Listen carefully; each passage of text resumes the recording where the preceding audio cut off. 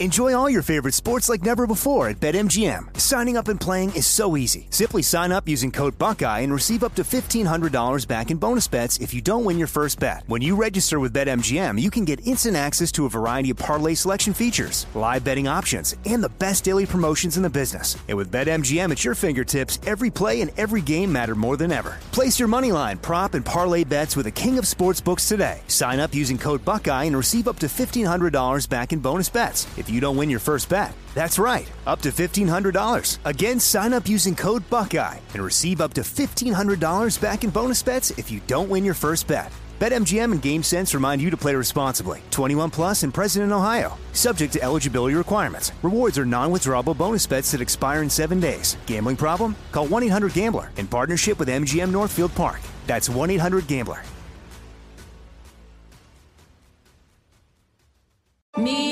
Focus Features presents Back to Black. I want people to hear my voice and just forget their troubles. Experience the music and her story. Know this, I ain't no Spice Girl. Like never before. That's my daughter. That's my Amy. On the big screen. I want to be remembered for just being me. Amy Winehouse, Back to Black, directed by Sam Taylor Johnson. Rated R, under 17, not a minute without parent. Only in theaters May 17th. You know you've got a comeback in you. When you take the next step, you're going to make it count. For your career, for your family, for your life. You can earn a degree you're proud of with Purdue Global. Purdue Global is backed by Purdue University, one of the nation's most respected and innovative public universities. This is your chance. This is your opportunity. This is your comeback. Purdue Global, Purdue's online university for working adults. Start your comeback today at purdueglobal.edu. Hey everybody, Robert Evans here, and I wanted to let you know this is a compilation episode. So every episode of the week that just happened is here in one convenient and with somewhat less ads package for you to listen to in a long stretch if you want. If you've been listening to the episodes every day this week, there's going to be nothing new here for you, but you can make your own decisions.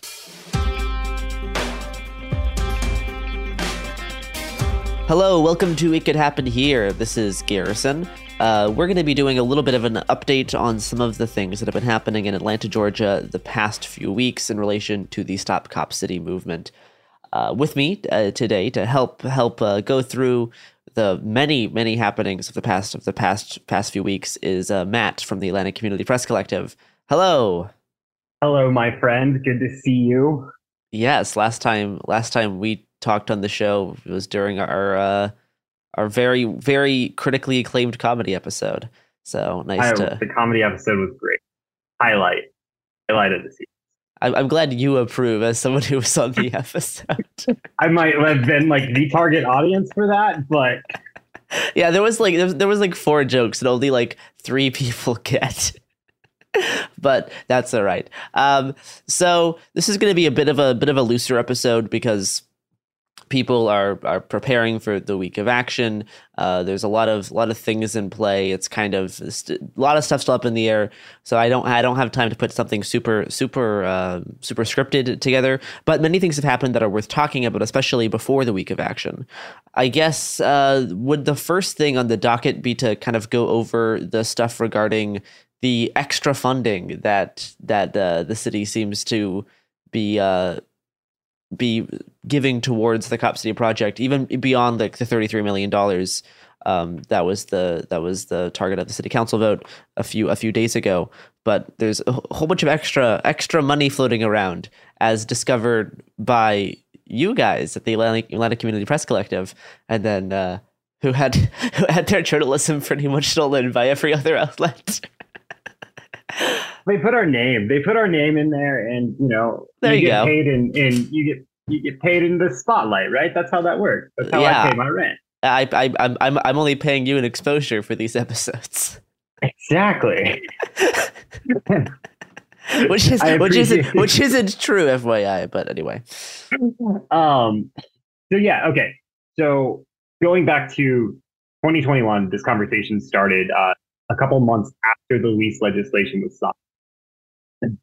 Back then, it was a conversation about like a $55 million funding package between the Atlanta Police Foundation and Chief Operating Officer at the time, John Keane. So that conversation has morphed over the last 2 years, but the key part of it was the extra money was going to come from this lease back agreement. And so originally it was going to be a 20-year, $1 million a year. We found out that that is actually a 30-year, $1.2 million a year payment. So $36 million going to the Atlanta Police Foundation.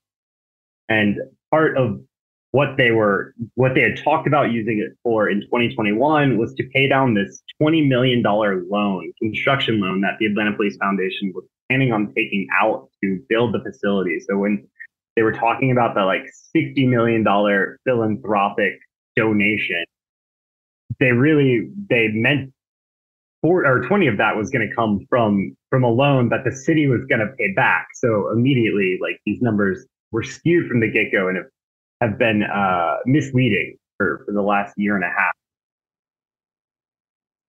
And I mean, part of the original plans for the Cop City project, if people are unaware, included like $30 million of public funds being contributed, and the other $60 million for the first phase was supposed to come via like private funds, with the Atlanta Police Foundation doing like fundraising via all their big corporate backers.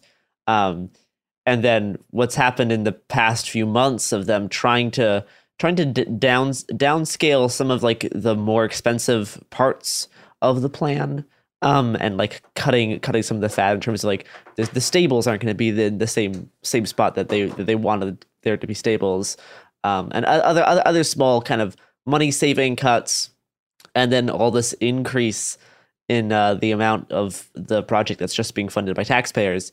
It seems like the APF's been not as successful in being able to fund their project privately as they initially hoped. That's at least my read from what's going on here. So maybe not from what they originally hoped, but from what they originally showed us or told us that they were going to do.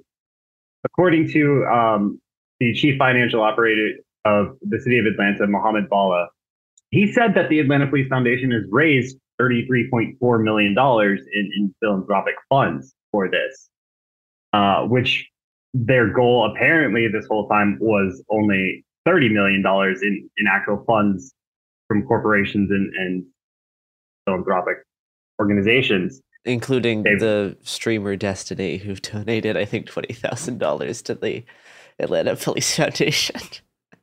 Out of spite. Which is a reference to all of you internet cells out there who are also who are also cursed with this knowledge. Yeah. So the other interesting thing is originally $10 million was supposed to come in new market tax credits, and we're getting like really into the weeds about finances. And I'm sorry. As soon as you said new market tax credits, part of my brain just like shut off. But right, continue. Like 30,000 foot overview. That money is supposed to go to like revitalizing impoverished or like underserved communities. It's supposed to go to like businesses that want to like open grocery stores and food deserts and things like that. So it's not $10 million anymore. Now it's $5 million, but it's still going to build a police training center in a predominantly Black neighborhood that is under the average monthly income. So things got twisted here. This doesn't seem like a revitalization project that is supposed to improve the lives of the neighbors around it. So yeah, it seems like the amount of funding that they actually are going to end up receiving from public funds is ballooned to be much bigger than they initially promised, and the project was initially sold on, which is just another thing in the long line of APF moments. So this entire time, the deputy chief operating officer for the city of Atlanta, LaShondra Burks, she has been playing quarterback for the finance conversation, and she was part of the finance conversation like all the way back in 2020. So she's in the mayor's cabinet, and like she's privy to these conversations. So the entire time, like, this is happening, Andre Dickens is still like out in the press repeating this $30 million number. Like, tells it to Rose Scott, who's basically our NPR like person here. he tells it to the AJC, the paper of record, and says that it's going to be $30 million. And if it goes over, it's going to come out of the Atlanta Police Foundation. And then, of course, his cabinet is having conversations about way more money this entire. Well, do you know who else cares a lot about money? The products and services? The people products and who want to services, buy the products and services? The products and services really, really do want your money. And now also as Sophie is poking at me to tell you, the Apple Premium subscription option also cares a lot about your money. And Android version launching shortly. Anyway, here's some ads. Okay, we are back. We're going to talk about another good... staying on the topic of stealing your money and using it for purposes that is probably not very good. Let's talk about the two Atlanta City Council meetings that happened. One was during late May, right? That was the first one with public comment. That was like people were giving public comment for like 7 hours. That lasted quite a while. It was a pretty long day. And then during the meeting on June 5th was even longer. Like how late were you at City Council on June 5th? All right. Well, on May 15th, the first City Council meeting, the one where we kind of we're like, hey, this is going to come up for vote. So, and then organizers, got everyone to show up. Yeah. So about 7.5 hours public comment that night. City Council meeting ended at, I think, 11 o'clock. And then there was a meeting, the Finance Executive Committee meeting kind of in between that had about 2 hours of public comment, which for a subcommittee meeting is a lot. And then all of that, every record was blown out of the water on June 5th, where we had just over 14 hours of public comment. That includes breaks for disruption and a 10-minute break that City Council took. And then a lot of arguing between Doug Shipman, the City Council president, trying to calm people down. But, overall, it was 14 and a half hours of just public comment, which is the largest in-person public comment session that is in modern history. Yeah. And it was basically unanimous. There were 4 speakers who got up pretty early, who were in favor of the training center, and then everyone else was anti-cop city. Yeah, did I remember seeing some things about APF police departments trying to push people through to give public comment?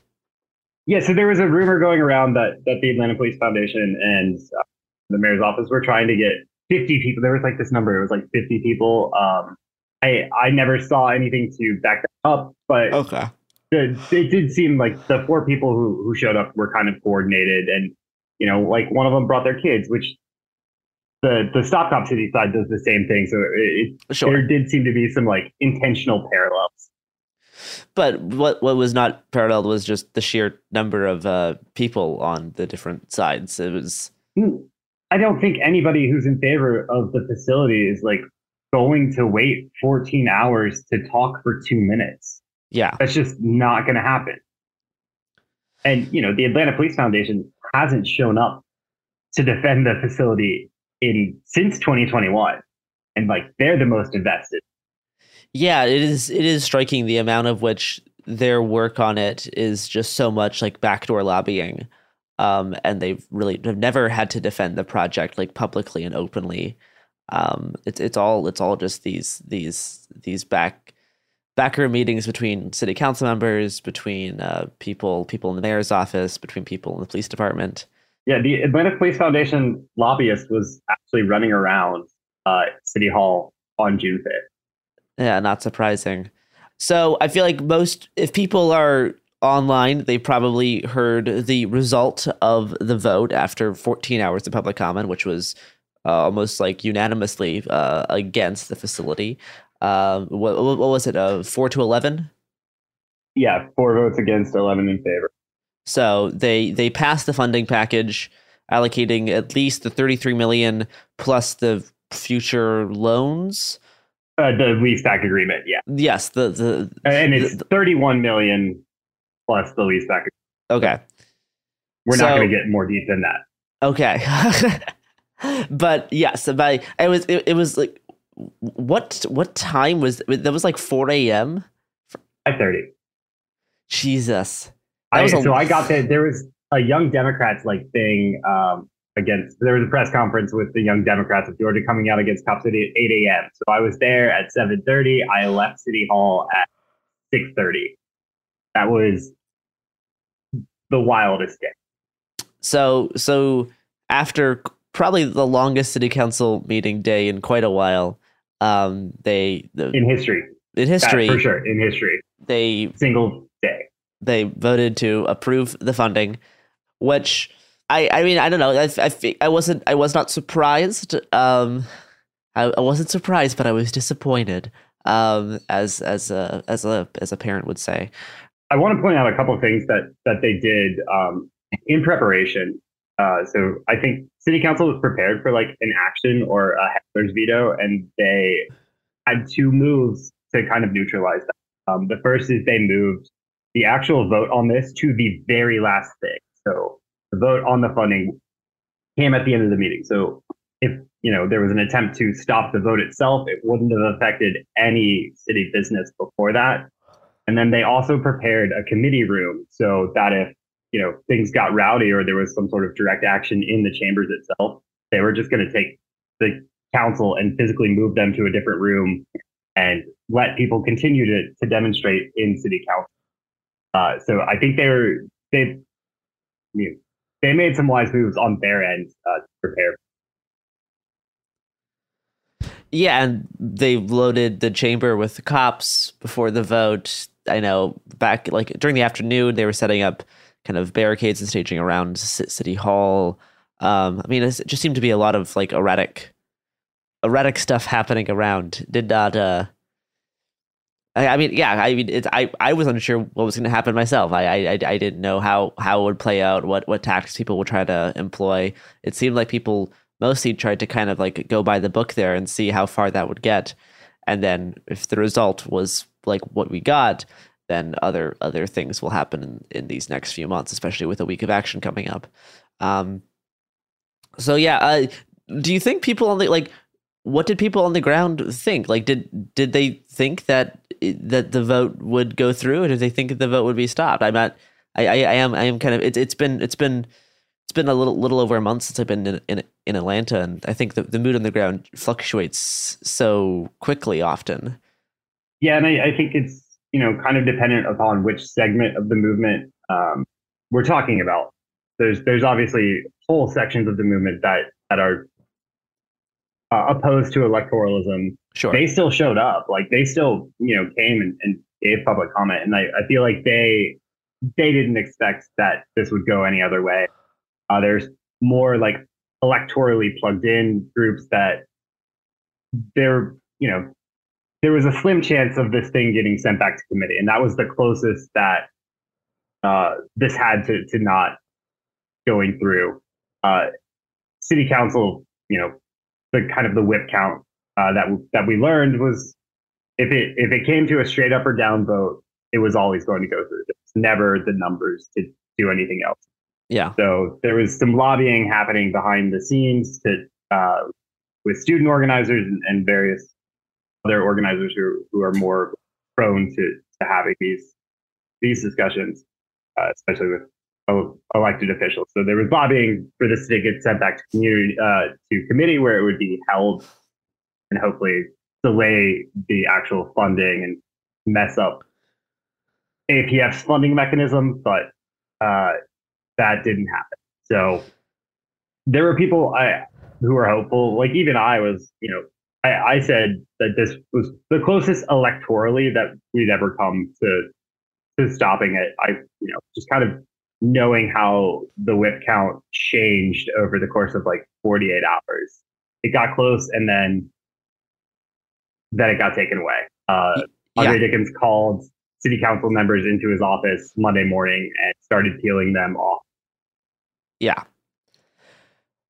Well, I mean, and this was never going to be the end of the movement by any means. There was already plans for things afterwards, like the week of action at the end of June here.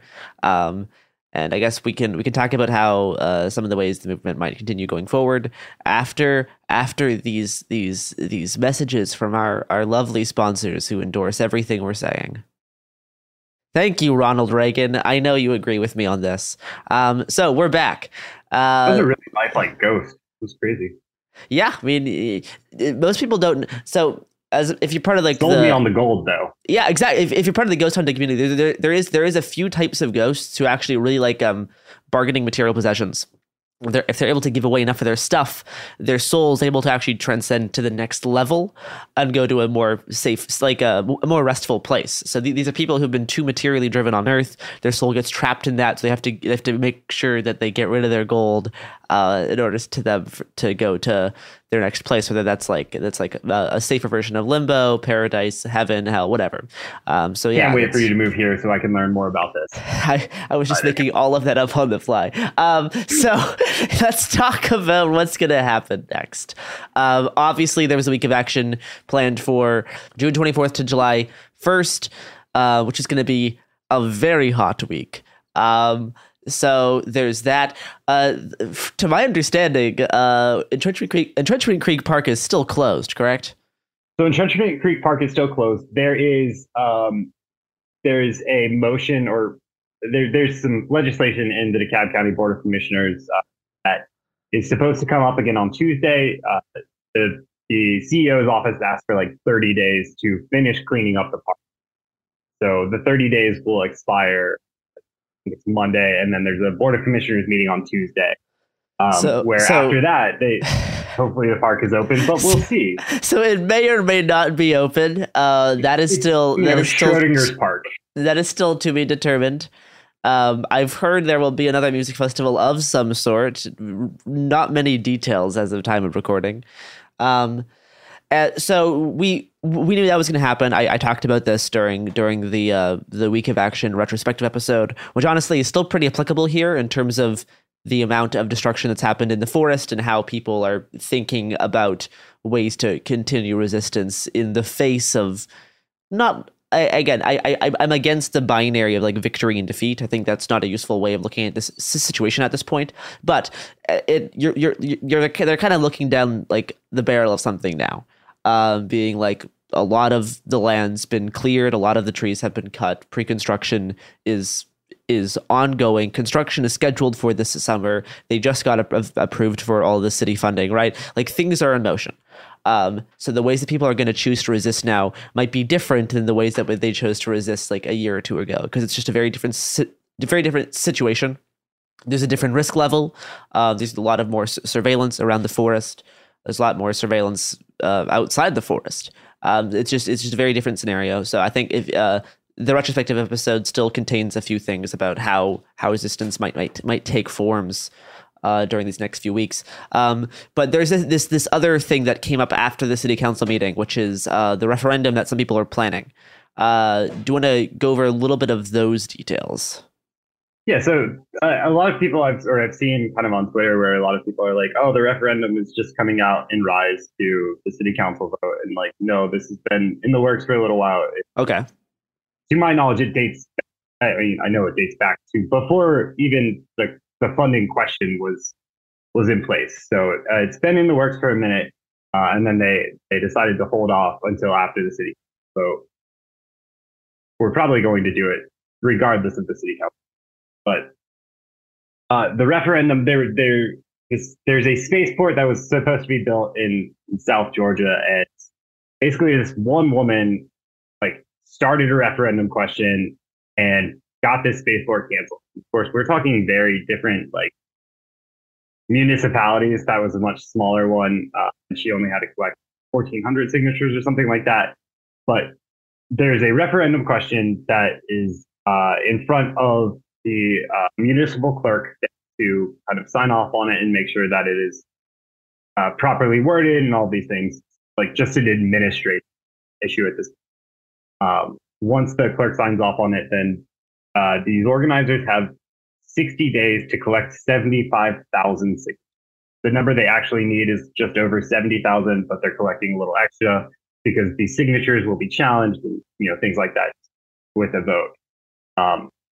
If they're successful in doing so, it goes to city council, who, again, as an administrative position, has to all the signatures and make sure everything, is official. And then if once that passes, then it goes automatically on the November 7th.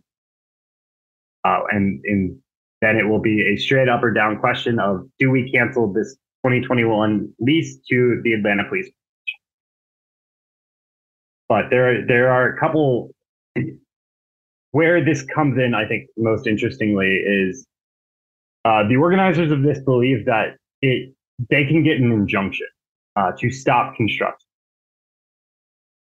Both now, once the referendum campaign kicks off, and then if they collect the 70,000 signatures again until November 7th. So this could significantly delay the Atlanta Police Foundation's ability to continue destruction on the land. And like right now, we're in the mass grading phase of this project, which is the most environmentally damaging part of it. Now we're screwing with the contours of the land.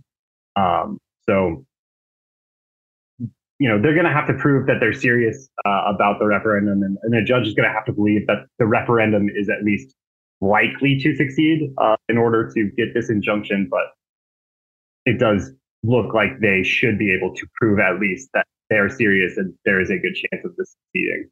How soon do people have to start doing stuff for that? So the referendum, once the clerk signs off on the paperwork, and the clerk has 7 days to validate work, and then once that happens, you have the 60 days. So we're in this kind of interim period where they can't start collecting signatures, but as soon as the clerk signs off on it, they will start collecting signatures. So they anticipate the clerk to kind of try to hold off as long as possible. So they're looking at Wednesday, which I'm going to look at my calendar because I know exactly what week that. So they're looking at Wednesday, the 14th, as the kickoff for the signature collecting campaign. So for more information about the referendum campaign, or to find ways to volunteer, or if you are an Atlanta resident who was registered to vote in the last election, you can sign the referendum. So copcityvote.com. That's copcityvote.com. Cool. Let's see. There's one other thing that happened of note the past few weeks. Just one little thing. There's one other thing that happened of note the past few weeks, and that's when police raided the home of 3 people. And this home kind of serves as a legal defense hub in Atlanta, and arrested 3 people associated with the Atlanta Solidarity Fund, and are charging them with a variety of quote unquote charity fraud and other quite nonsensical financial crimes, as the bail hearing judge admitted himself. So do you want to go over some of those details? Because this is something that was honestly, people have been expecting this to happen. The Atlanta Solidarity Fund themselves has said, hey, we will probably be the target of something like this in the future. During other hearings, the prosecutors have talked about how they're investigating the Solidarity Fund as a part of this conspiracy they're trying to weave. So it's definitely something that's been on people's minds of this type of state repression targeting all of the bail funds and legal support structures that have been set up. So yeah, this happened late May, I believe. May 31st. Last day of May. May 31st. They were still asleep in their beds. They got arrested. So SWAT broke down their door. I'm sure everyone's seen the video. It broke down their door, armored vehicle, and pulled them all out of their beds in their pajamas and took them to jail in their pajamas. Utterly insane for a bail fund or a nonprofit to have this go down. But yeah, they had been prepared for this for quite some time. Marlon, one of the organizers, had sent ACPP, a statement in preparation for this. And, you saw how quickly they transitioned the actual running of the bail from the Atlanta Solidarity Fund to the National Bail Network. But happened seamlessly that day. So they were prepared. And then, someone who was talking to Marlon while he was in jail said Marlon was pretty chill about the whole thing, which if you've ever interacted or seen Marlon, that's pretty apt to describe him. But the actual charges are insane. The charity fraud part of it. They're saying things like buying a cell phone for the bail fund is charity fraud, or reimbursing yourself for gas is charity fraud, or buying COVID tests is charity fraud. Like all these things that are just like overhead. Yeah, very, very, very standard like overhead costs for running an organization of this scale. And this was all on the website when people donated anyway to talk about the various uses that these funds were going to have. All the charges are extremely flimsy. There was a bail hearing a few days later, which I watched the whole thing, and the judge there did not think the charges had much merit, which is the first time really during any kind of bail hearing associated with stop custody stuff where the judge was like, okay, so this just seems very clearly fake, and told the prosecution that they'll have to put a much stronger case together if they want this to go forward at any further stage. So all three got out on bail. It's pretty scary though. I mean, like it fucking sucks. During the bail hearing, I believe it was the assistant attorney general who was there, Fowler, I believe. John Fowler. Yep. He was talking about how police were going through the trash of Solidarity Fund, how they're monitoring phone calls, other communications. So just another good reason to have a paper shredder and to have a burn pile in your backyard.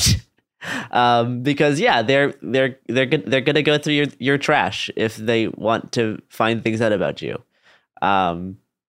They stole a journal from somebody. They were someone's personal journal was taken, and so a lot of kind of very very standard very standard of this type of like shady investigation police stuff. Which is just, it's always good to have a reminder for people about what the police are willing to do. But still, even with all that, it seems like they were not able to get much at all, because the most they could put together is, oh, you use these funds in a way that you explicitly said that it could be used on your website, which is probably not going to be a crime. So not compelling long term, but certainly a pretty large inconvenience in the short term, and still a very like chilling like display of police repression, saying that will make your life incredibly difficult if we don't like you. But and as has happened every time there's been like this massive display of police repression, it utterly backfired, right? Like national media is now just harping on the fact that these charges are overblown and they're attacking bail funds, which is inconceivable to, let's say, like the liberal or the liberal left wing of things. And so you've blown this issue into another sphere of awareness.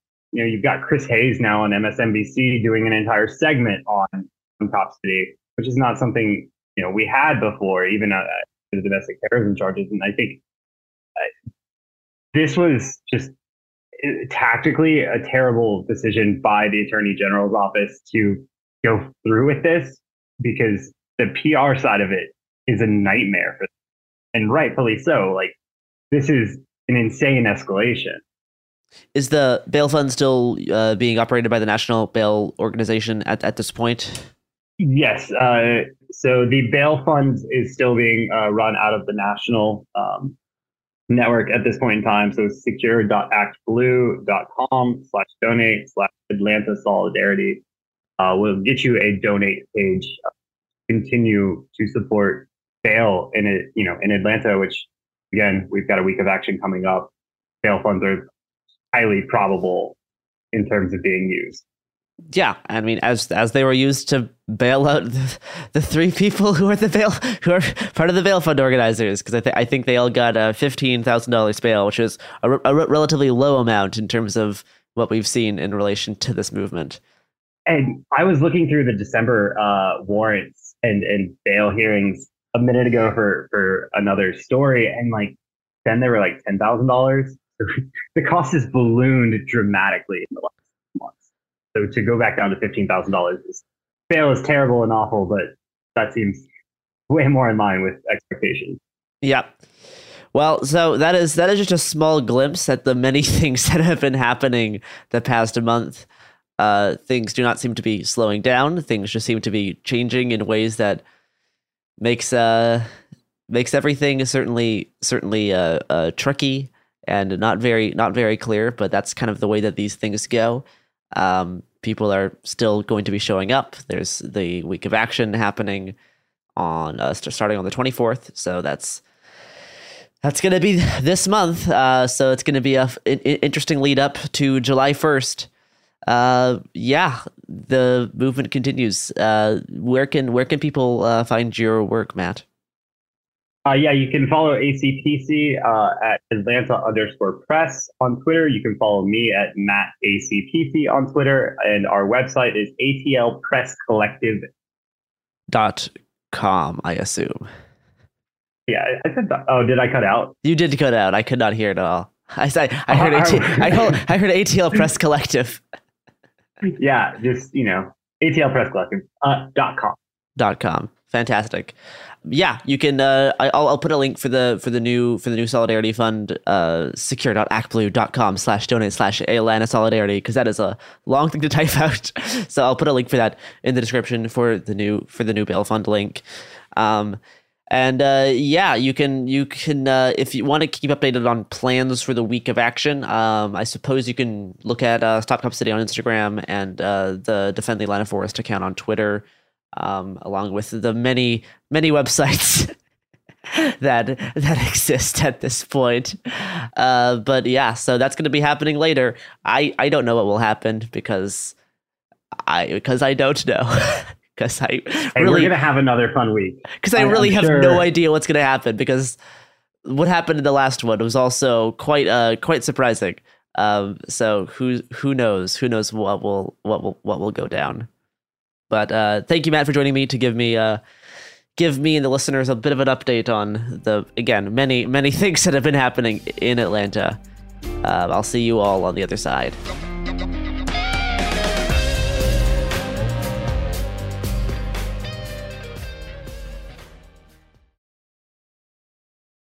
Enjoy all your favorite sports like never before at BetMGM. Signing up and playing is so easy. Simply sign up using code Buckeye and receive up to $1,500 back in bonus bets if you don't win your first bet. When you register with BetMGM, you can get instant access to a variety of parlay selection features, live betting options, and the best daily promotions in the business. And with BetMGM at your fingertips, every play and every game matter more than ever. Place your moneyline, prop, and parlay bets with the king of sportsbooks today. Sign up using code Buckeye and receive up to $1,500 back in bonus bets if you don't win your first bet. That's right, up to $1,500. Again, sign up using code Buckeye and receive up to $1,500 back in bonus bets if you don't win your first bet. BetMGM and GameSense remind you to play responsibly. 21 plus and present in Ohio. Subject to eligibility requirements. Rewards are non-withdrawable bonus bets that expire in 7 days. Gambling problem? Call 1-800-GAMBLER in partnership with MGM Northfield Park. That's 1-800-GAMBLER.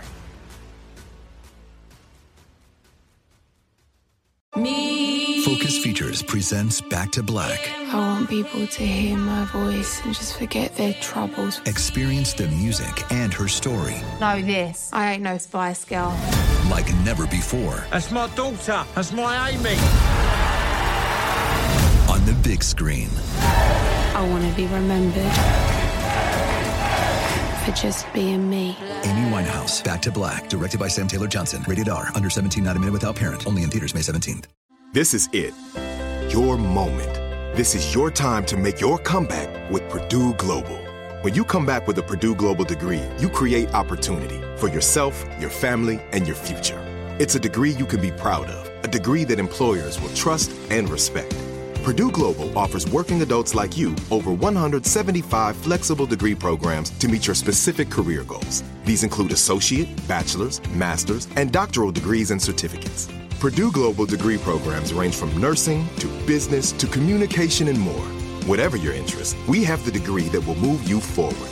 You have the knowledge, you have the experience. Now it's time to get credit for the work you've done and earn the recognition you deserve with Purdue Global, Purdue's online university for working adults. You know you're worth it. We do too. So don't wait another second to get the degree that will take your career to the next level. Start your comeback today at purdueglobal.edu.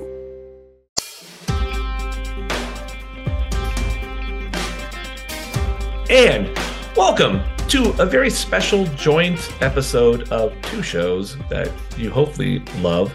One, The House of Pod. I'm Kaveh. I'm the host of that show. And It Could Happen Here with my good friend, James Stout. James, hi.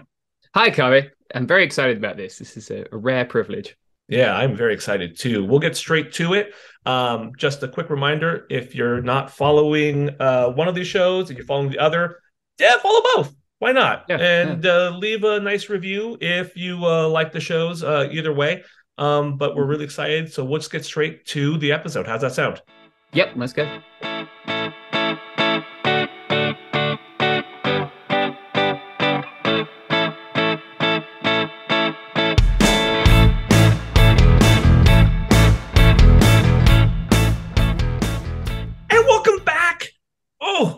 Every week I say this is a special episode, and I'm usually lying. 99% of the time it's not special.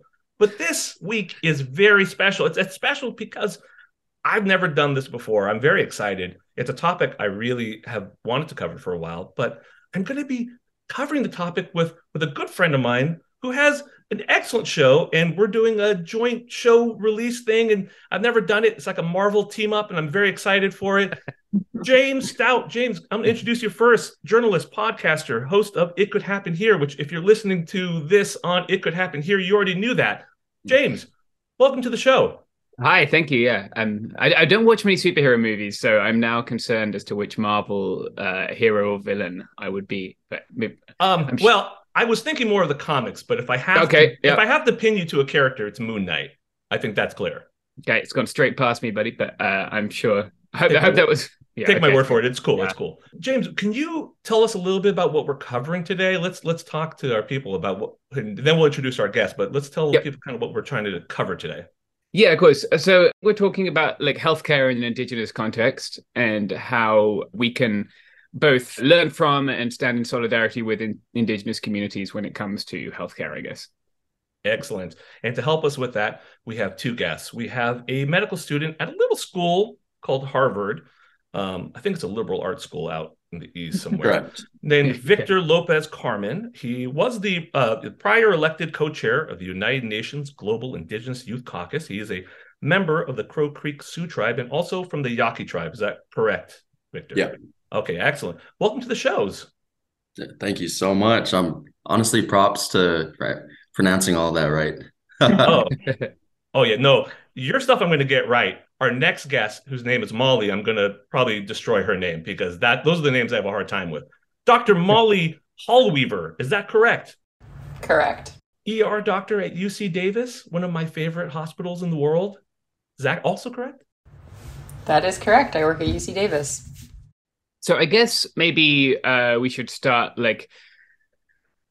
if we want to start out by explaining maybe how healthcare, what things are, when we look at healthcare in Indigenous context, what things are we looking at that differentiate it from healthcare in other contexts, right? What would be the areas that both of you guys think that folks who aren't familiar with this, because sadly, I think a lot of the United States, they either don't think they know Indigenous people or maybe they really don't. And we can explain that lots of most Indigenous people live off res too. I think that would be very valuable. But what sort of topics would be looking at when we're looking at healthcare from an Indigenous perspective? I think when you look at Indigenous peoples in the U.S., you think of our traditional health system as well. Like that was what we always had. That was what we've had for thousands of years. And the efforts to maintain the traditional health, traditional healing practices. And then you look at the Western health system, that the different systems we have access to today, including the Indian Health Service, which is unique to us, tribal clinics, tribal operated clinics, and hospitals, everyday hospitals that anyone else uses. Because like you said, the majority of Native Americans today in the US live in cities or urban contexts. Molly, let me ask you, because people may be wondering, how did you become involved with delivery of healthcare to the Native American population? Yeah, thanks. It's great to be here. Thanks for having us. I'm excited to chat with you all. I kind of had a unique opportunity. I've always been interested in Indian Health Service as like a healthcare delivery system and Indigenous peoples. And when I started fellowship, I did a global health fellowship, and I started in 2020. So it was, not a great year to be a global health fellow for many reasons. And so I had obviously we were on lockdown and work was hard and stressful as an ER doc.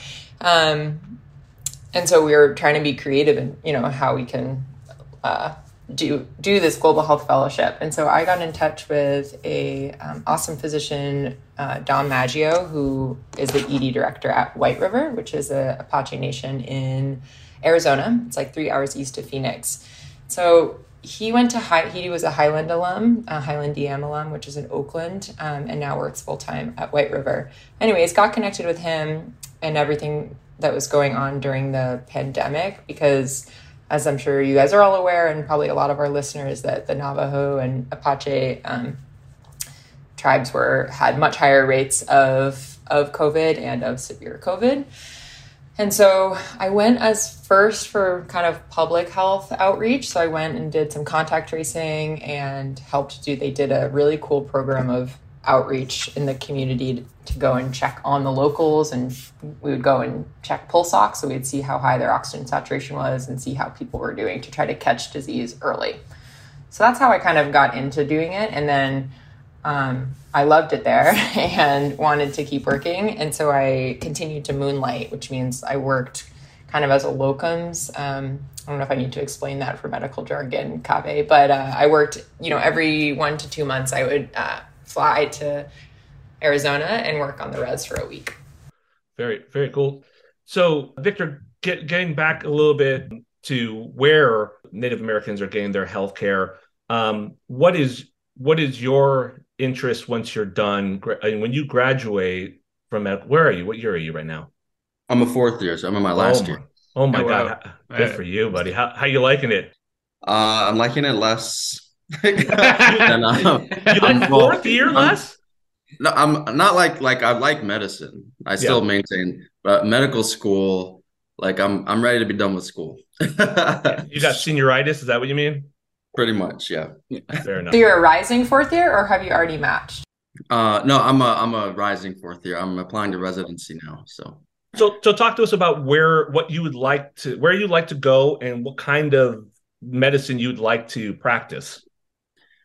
Honestly, anywhere that will take me, because I just want to be a doctor. But yeah, I want to go into pediatrics. I always wanted to help and take care of Native kids and back in the community for sure.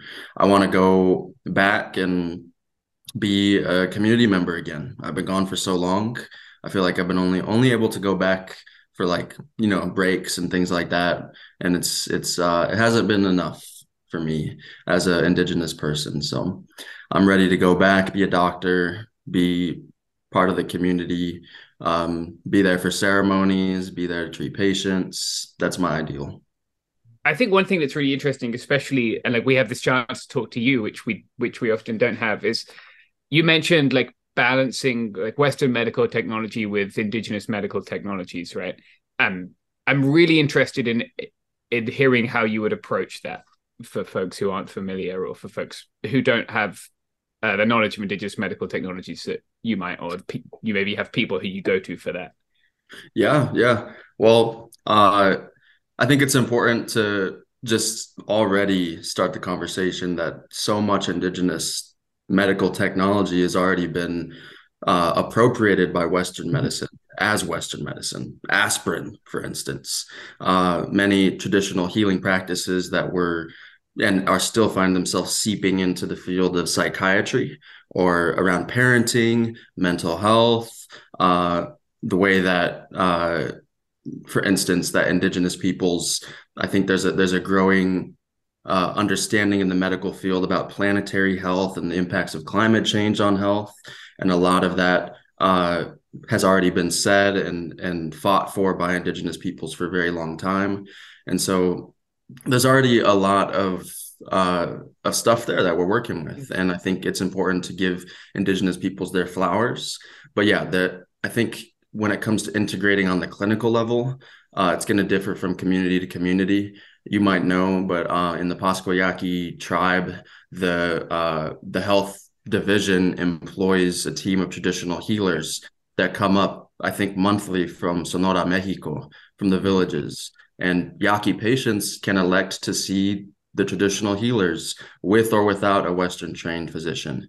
And there's a whole room where they have all these herbs and plants that Yaqui people have been using for thousands of years. And I think that's very beautiful.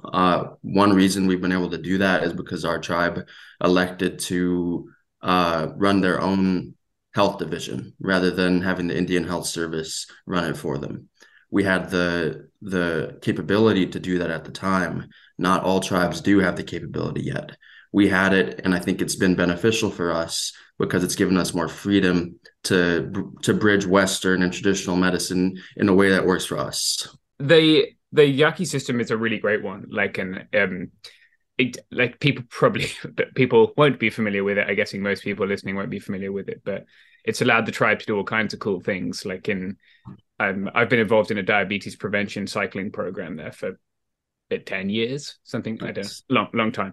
But there are things that can be done because of that block grant or running their own system as opposed to having IHS run the system.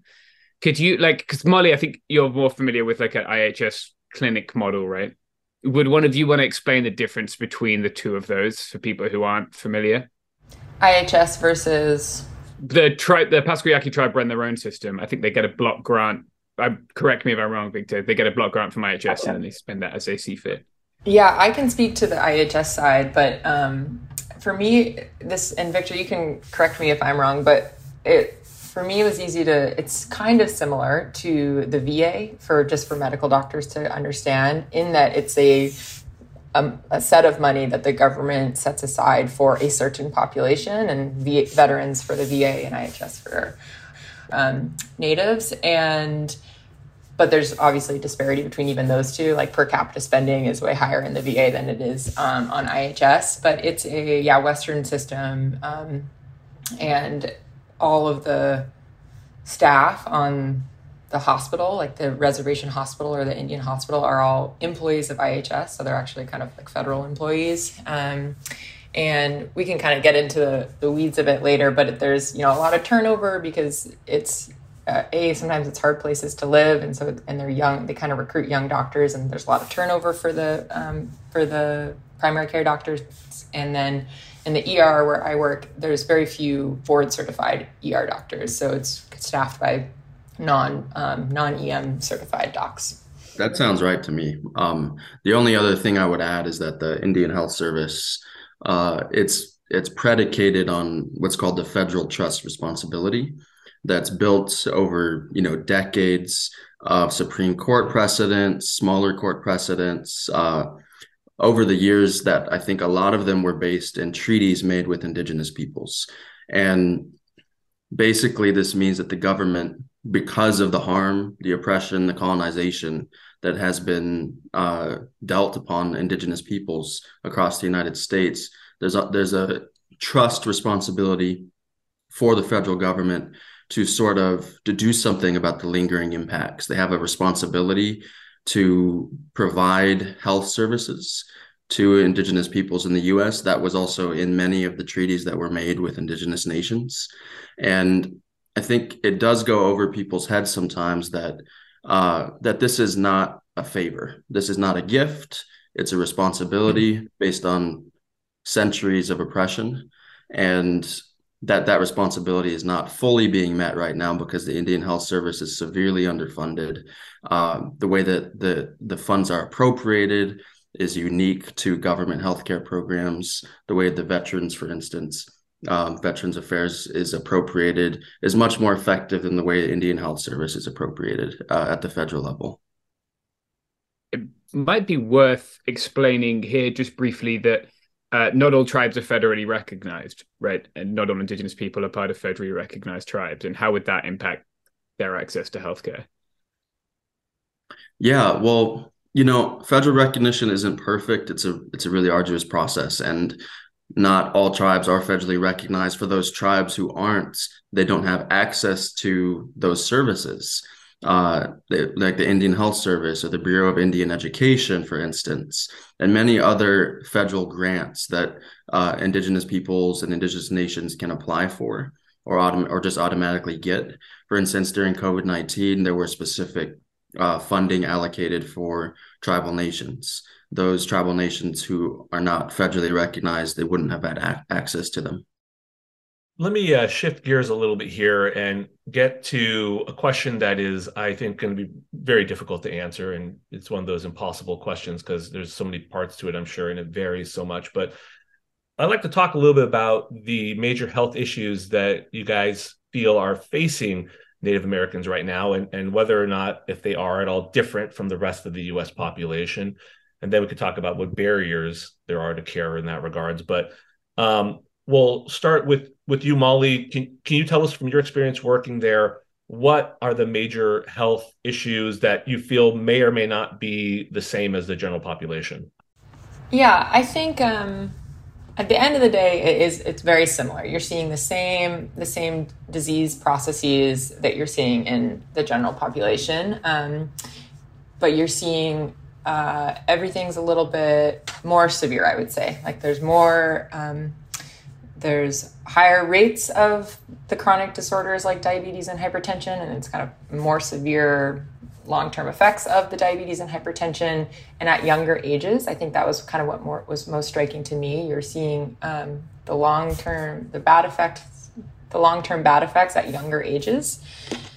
You're seeing alcohol use disorder is a problem everywhere in the United States, but on tribes, alcohol use disorder is much higher. And again, like it was honestly shocking to see 30-year-olds who had end-stage liver disease from alcohol use disorder. And I saw some of the sickest people I've seen have been from my time there.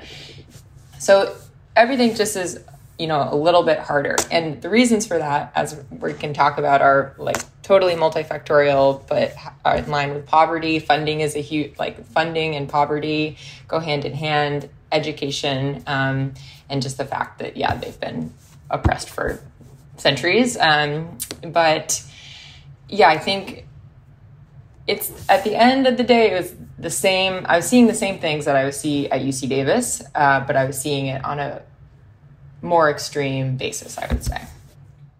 Victor?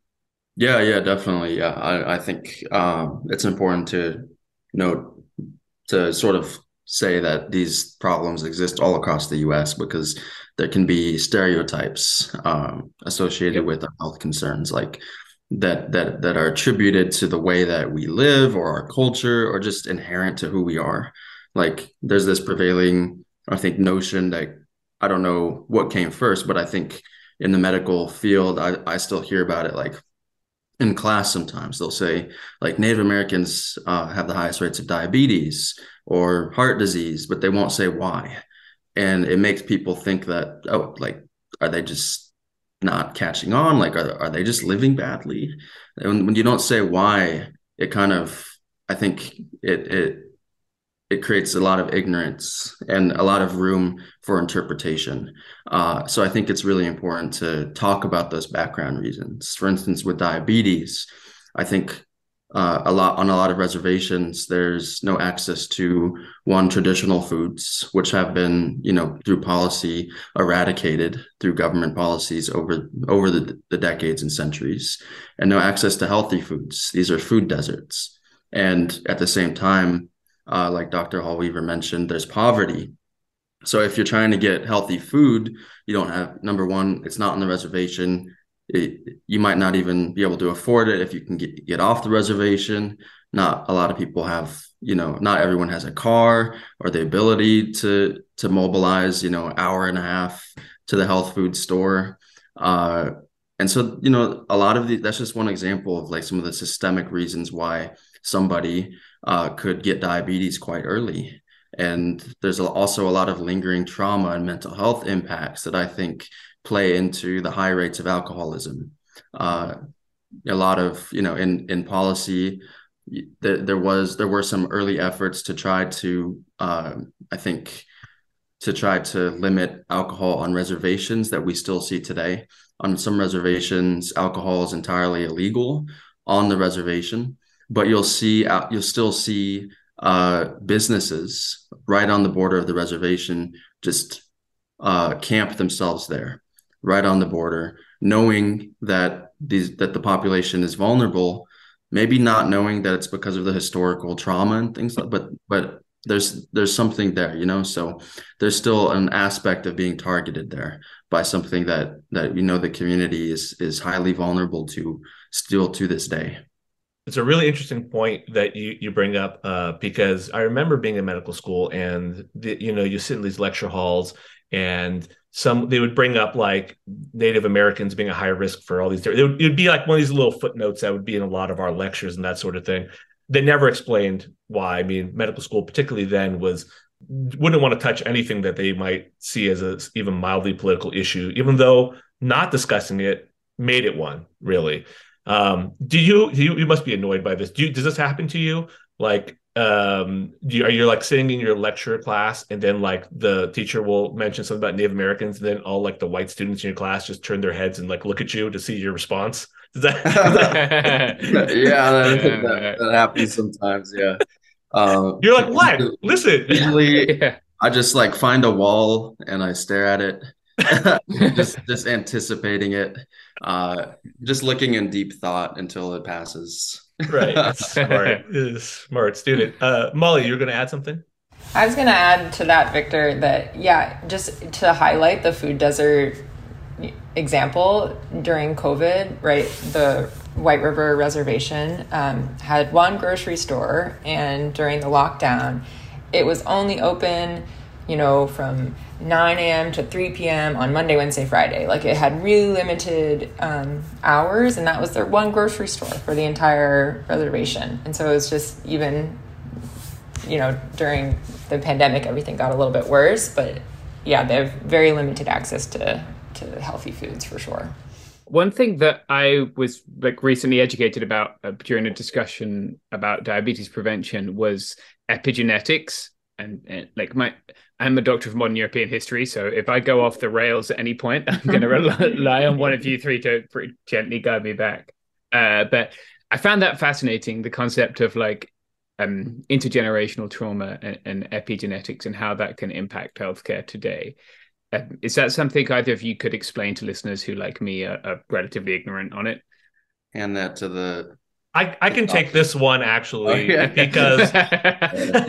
Actually, it's interesting because I did an episode recently about the intergenerational trauma of the Persian diaspora after the revolution and how this most recent set of protests sort of reignited this trauma. And excuse me, one of the guests mentioned that there was a study in mice in which they looked at sort of epigenetics of stress response. They had pregnant mice and they would give them the scent of rose blossom or something, and then they'd shock them. And then the mouse would grow to be really fearful of those shocks that are associated with the rose blossom. And then what they noticed was that like the children of the mice would also respond poorly to like that same rose blossom scent, even though they didn't have the exposure to it. And I looked into it.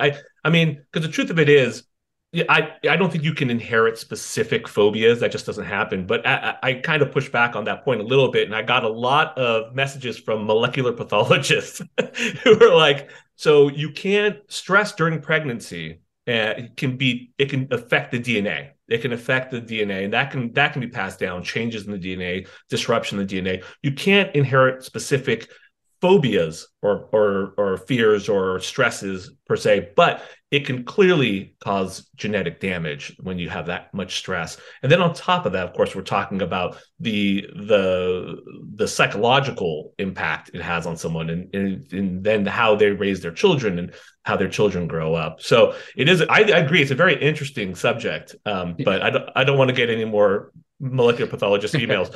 Molly, what were you going to say? I was going to say, I'm glad you took this epigenetics question from me. One thing about you're going back to what you were saying, Victor, about the situations that have sort of predicated this. Correct me if I'm wrong, but my understanding is most of the land that these Indian reservations are on in the United States, like there's 326, if I read that correctly, is not on great land. It's like land that's like close to like mines or places where there's some sort of radiation or there's some sort of issue. It's not great like for growing food itself directly there. Is that correct? Is that part of this?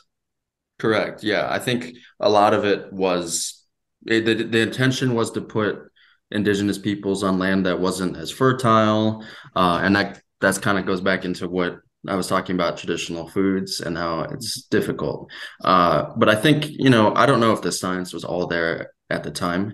And I think now a lot of indigenous land, a lot of reservations, actually, they found out that they're on top of big mines and things that the Western world finds really valuable. And so there's a shift almost to you see it in like policies and lawsuits today to start trying to grab more minerals from the land that they actually put us on, which they didn't think was valuable, and now they're like, wait, there's like copper under there.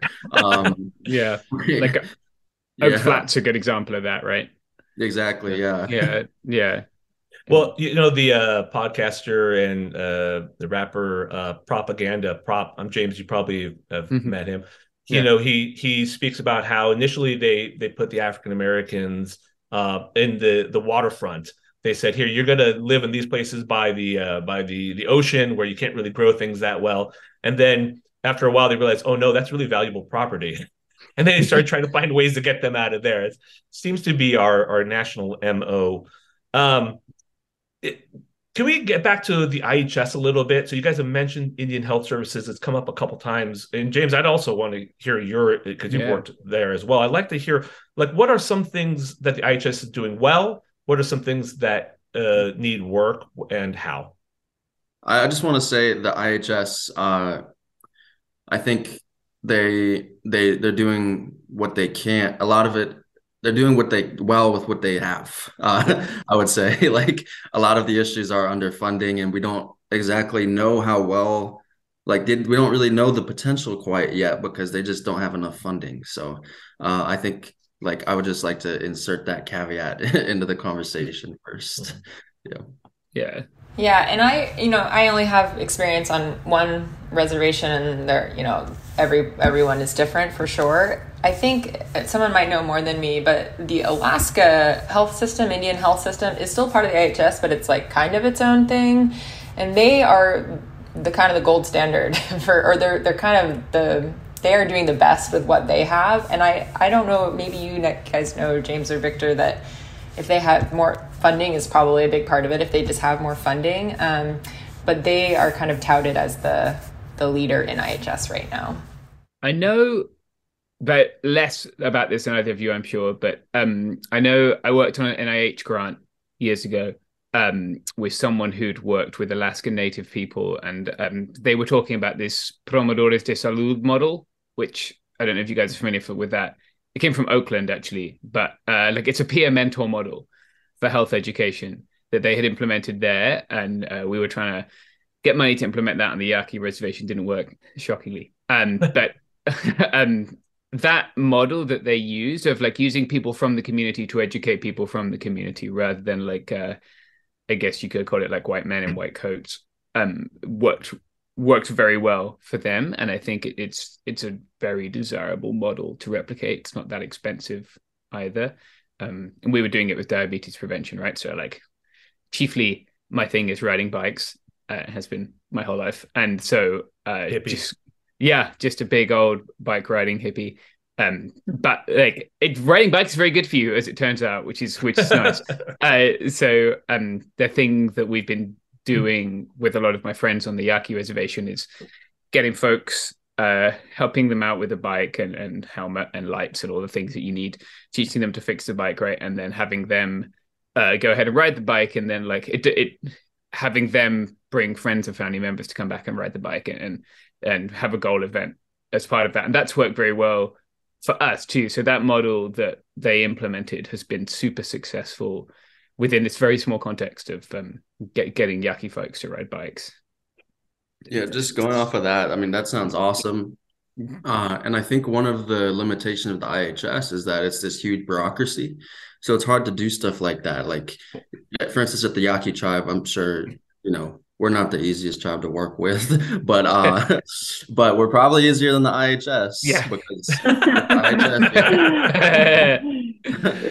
IHS, and I think that's a huge limitation. Like, even if you want to do a study on the IHS, it has to be approved by like all of these government officials and bureaucrats, and I think that makes it really difficult, and especially because and there's so many branches of the government that the Indian Health Service is just one small piece of it, and it's not necessarily one that's like heavily prioritized by the government. But there are improvements that are being made. And I think in this last appropriations bill, the Indian Health Service got like funded a lot more than it had previously.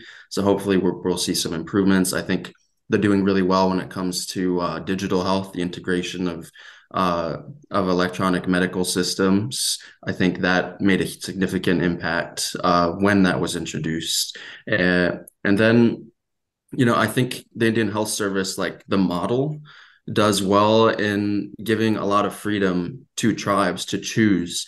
Do we want to continue with the Indian Health Service, or do we want to take our health system over and run it ourselves, but still use the same money that would have been used anyways? I think that's what a lot of the clinics in Alaska did, in terms of having like it's called 638 clinics or tribal health systems. It's really cool what they did in Alaska, because those are some of the most remote villages, in the U.S. And I think that is something that we should be paying more attention to, especially, when we're talking about, we talk about Alaska, that they're remote, but a lot of tribes in other parts of the U.S. are maybe not as remote, but they're in very similar situations in that they're kind of disconnected, like on food deserts. And I think the same model can be used, but not every tribe is at the place where they're capable yet of taking over like the operations, the staff. Mm-hmm. There's a lot of work that needs to be done, and every tribe is kind of in a different place. I'm interested. I think you were mostly tongue in cheek, but when you mentioned the Yaqui tribe is not that easy to work with, what do you mean? Like, is there a lot of different opinions? Is that why? Why is it hard to manage, or why would that be difficult? We're just very militant, and I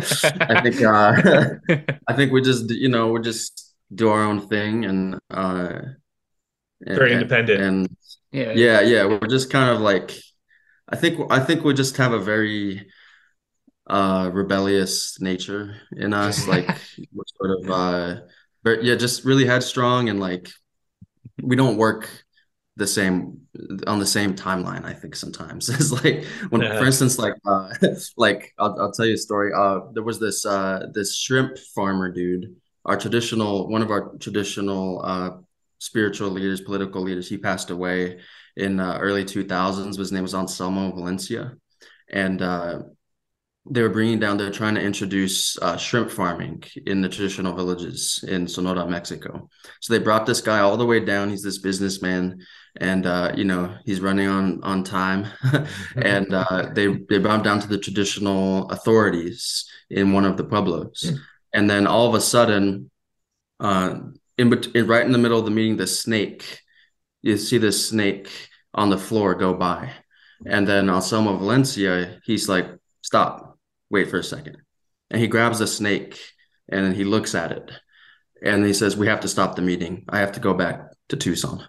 And this business guy is like, "What the hell, yo? I just came from like Manhattan and I flew all the way. I'm in this village." And like, and they stopped the meeting. And this guy's like confused. I think he got really angry. And that never happened to him in a business meeting before. But there was, a traditional aspect that I think we just put that above everything else.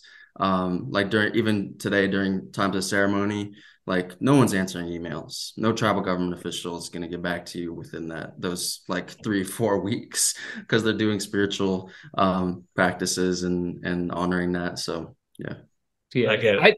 From my perspective, everyone is lovely, and like it's nice to have a community where everyone cares about each other and like wants everyone else to be healthy, and like that's great. There are times when like recently we did a live show to raise money to buy more bikes, and someone from iHeart was trying to get a W9 out of us, and I was like, nah, it's like Easter week. it's not gonna happen. Like it's just but it's fine. You explain it, and like I always attribute like I'm not fully culturally fluent, right? Like I'm a guy from England. Like it was different where I grew up. So like things. Oh, you're not Yaqui? you couldn't tell. Yeah, stout is it's right up there with Valencia.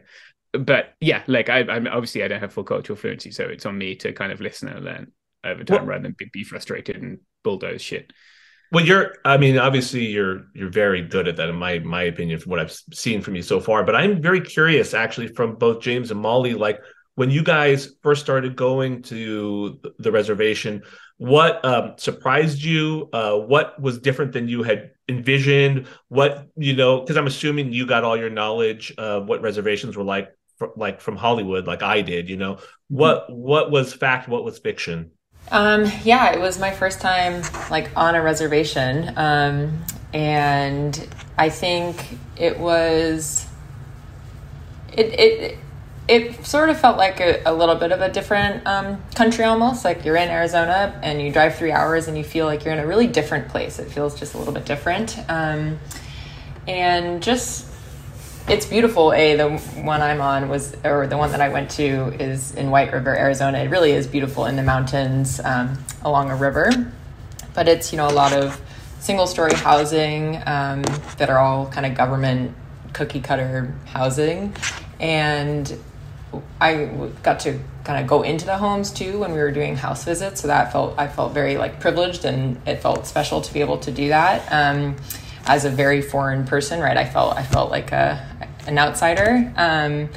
And yeah, there's not central heat for some of these houses. Lots of the floors were dirt, like not actual flooring on the houses. So that was, I think, surprising to me because it seems like that is not something you think of when you think of America. But that probably was like the most surprising. But then like the street dogs running around everywhere was kind of classic. I think that my first drive down, I like had to stop because like a pack of dogs went by, and that was kind of out of a movie. Yeah, I don't know. Like obviously, I'm not American either, so like yeah, it's shocking. I actually am. I'm from Texas. I just watch the Harry Potter films on repeat. That's how I learned to be a TERF. I am not a TERF. I don't think that needs to. I don't think that needs to be said. I think we knew that. But go on. Yeah, good. Yeah, those people should go away. So like I didn't maybe receive a lot of that like sort of ingrained kind of like I'm British, right? We fucking did settler colonialism everywhere. I don't want to erase that for a second. But I would just go to the res to ride my bike through it. Pasco Yaqui Res has nice roads, lovely bike lanes. And it's much smaller than like the Tohono O'odham Res, which is next door. That's the size of Connecticut for people who aren't familiar. And I know I'm from a part of England that's very rural where people talk to each other. And that's a thing that I don't like about living in a town in California, is that everyone just kind of lives in a little box and kind of moves around and doesn't talk to each other. And at least in my experience on the reservation, everyone is friendly and nice. Most of the people I run into is friendly and nice. And so I really like that. first guy I ran into was a traditional artist, David Moreno, who runs an art program there. He's a very lovely guy. And we just were chatting, I think. And I was trying to encourage him to come on a bike ride with me. And like, he didn't have a bike. So then I was just trying to encourage, like, I was like, maybe I could get some bikes and come back. And I spoke to some people in diabetes prevention, and we got some bikes and came back. But it, like, obviously people's houses aren't super duper fancy, but they're fine. Like, people have some nice houses on the res. Like, you know, I didn't grow up in a super fancy house, and like, it's the houses that are not that distinct from those that I see in San Diego. It's beautiful too. Like, especially down, if you go on the Autumn Reservation further down, we did a ride there in 2019, and we went out the night before from the Yaqui Reservation with a group of us, and we did like a big camp out, and then we did a ride the next day. Their roads are not quite as nice as the Yaqui roads. We ran out of inner tubes because everyone got so many punctures. But like, it's beautiful landscape. It's really gorgeous. I think the biggest shock to me was the donkeys. The donkeys on the Autumn Res or something else, like just wild ass donkeys that like at night it sounds like there's a murder occurring, because it just make these horrendous noises. And like, you puncture on your bike and you go for a little bit of shake because it's very hot, and suddenly you realize there are like 10 burros like just chilling there too. So that was the weirdest thing. But like, I don't know, people shouldn't just walk onto reservations and start like trying to have their cultural immersion experience or whatever. That's a bit cringe. But yeah, like, people equally shouldn't think that it's a scary or different or dangerous place. Like, Arizona feels foreign to me. Like, I go to Phoenix, and that is a scary experience for other reasons. But like, no, I've always felt very welcome and comfortable there. Yeah, if I can just add one more thing. Oh, sorry. I think that's a great point, James. But like, the striking part for me too is that I felt very welcomed when I was there, and they like have a very soft way of speaking, and I'm like a loud, annoying American, and so like obviously they're American as well, but I've kind of a loud voice, and they're very soft spoken and so gentle and so just like appreciative. And for me, I was like, wow, this is like amazing that you have the resiliency to feel appreciative when like I don't feel like you should, feel grateful or appreciative to me. I thought that was like the most striking that I felt. Molly's so nice. She's like trying to apologize for listen, you're talking to two podcasters. We're like, obnoxious is our nature. It's like part of our DNA and why we do this. So you don't need to explain yourself there. Victor, you've already touched on this a little bit, but do you find yourself still dispelling myths and stereotypes about Native Americans, even at medical school? Yeah, all the time. We talked about the medical misconceptions and those things, but I think it's like I said, I feel like the American educational system, it left so much room for interpretation, and what it did give was, a lot of it wasn't true. But I think what I'm really battling is that people just the level of exposure they have is so minimal that they're coming into these conversations and discussions with pretty much almost nothing, and so the average American knows very, very little about Native Americans. And when I say that, I don't mean Native American culture, because I don't think any Native American really cares if they know our culture or not. In fact, they might even protect it. But we're talking about what is the experience of Native Americans in this country? What happened? What were the policies? What are the issues that are still going on today? There's the level of education, it's just not to the point where I find we can even have these discussions that we need to have.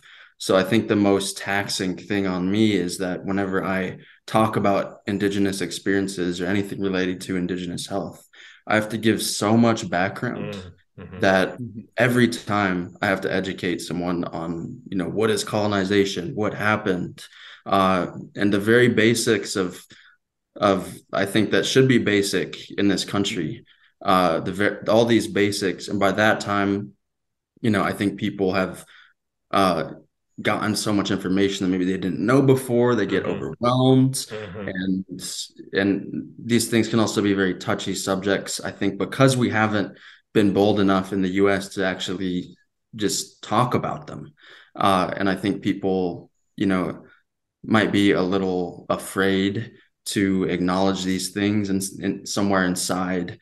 And I think what would have helped with that is if they were, exposed to it in, starting in elementary school history, starting in middle school, high school, all of these things I think will make, we need to start doing that in the educational system if we're really going to make progress.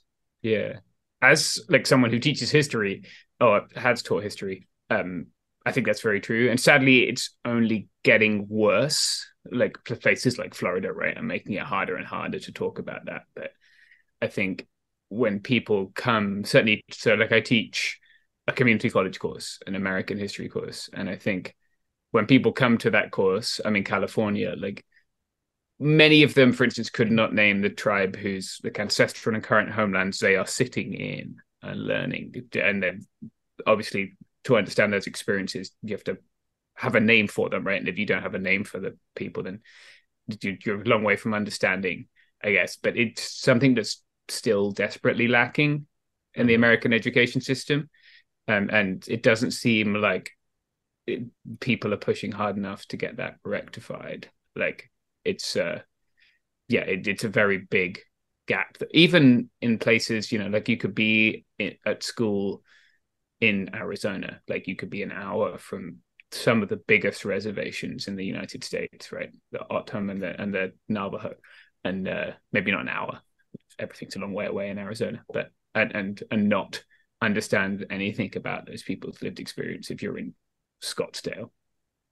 Yeah, in the Bay Area, I've grown up in the San Francisco Bay Area, and I knew very little about the native people that were here until one of my oldest son had to do a project here in San Francisco on the Miwok tribe.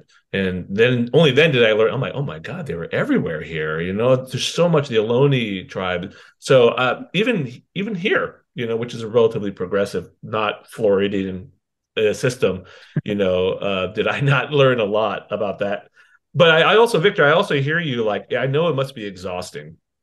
And we appreciate you coming on to talk to us about it. James and I have talked about this before. It's something that I at least grapple with sometimes, like in terms of like bringing on guests, like I want people to talk about these things that are difficult and sometimes maybe even a little traumatic to like talk about. But there's this balance of like, well, I want the people who've experienced it, know the most about it, to speak about it, but also don't want to keep re-exposing people to like the same exhausting trauma every time. It becomes a tough thing for me at least to figure out and balance.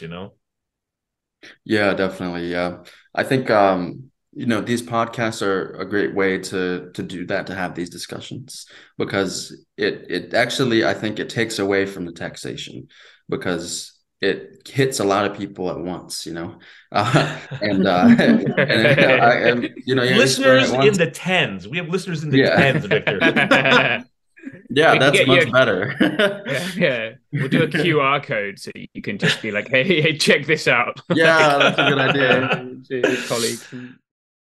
So Victor, I'm sorry. I have one last question for you. You mentioned that you want to go back and practice on the reservation, be a part of the community again. Do you plan on bringing in traditional healing components to your practice? And if so, are you going to do specialty training? Is there like a version of a fellowship that you will do for that? Yeah, I really want to do traditional practices. I'm not a traditional healer myself, but I want to partner with them. I feel like I have the connections to traditional people to do stuff like that. One of the things like I really want to do is try to do a lot of public health initiatives out of my practice. Like, for instance, I want to try to find ways to help people grow their own food, start their own gardens, do community gardens. I really want to get our traditional foods up and running again. And there's a lot of people already working on this, which is amazing. I just want to be of service to that effort. And I think that is one of the most important things right now. I also really want to do like public health initiatives around language revitalization. Mm-hmm. I think language is so important when it comes to the mental health of Indigenous youth.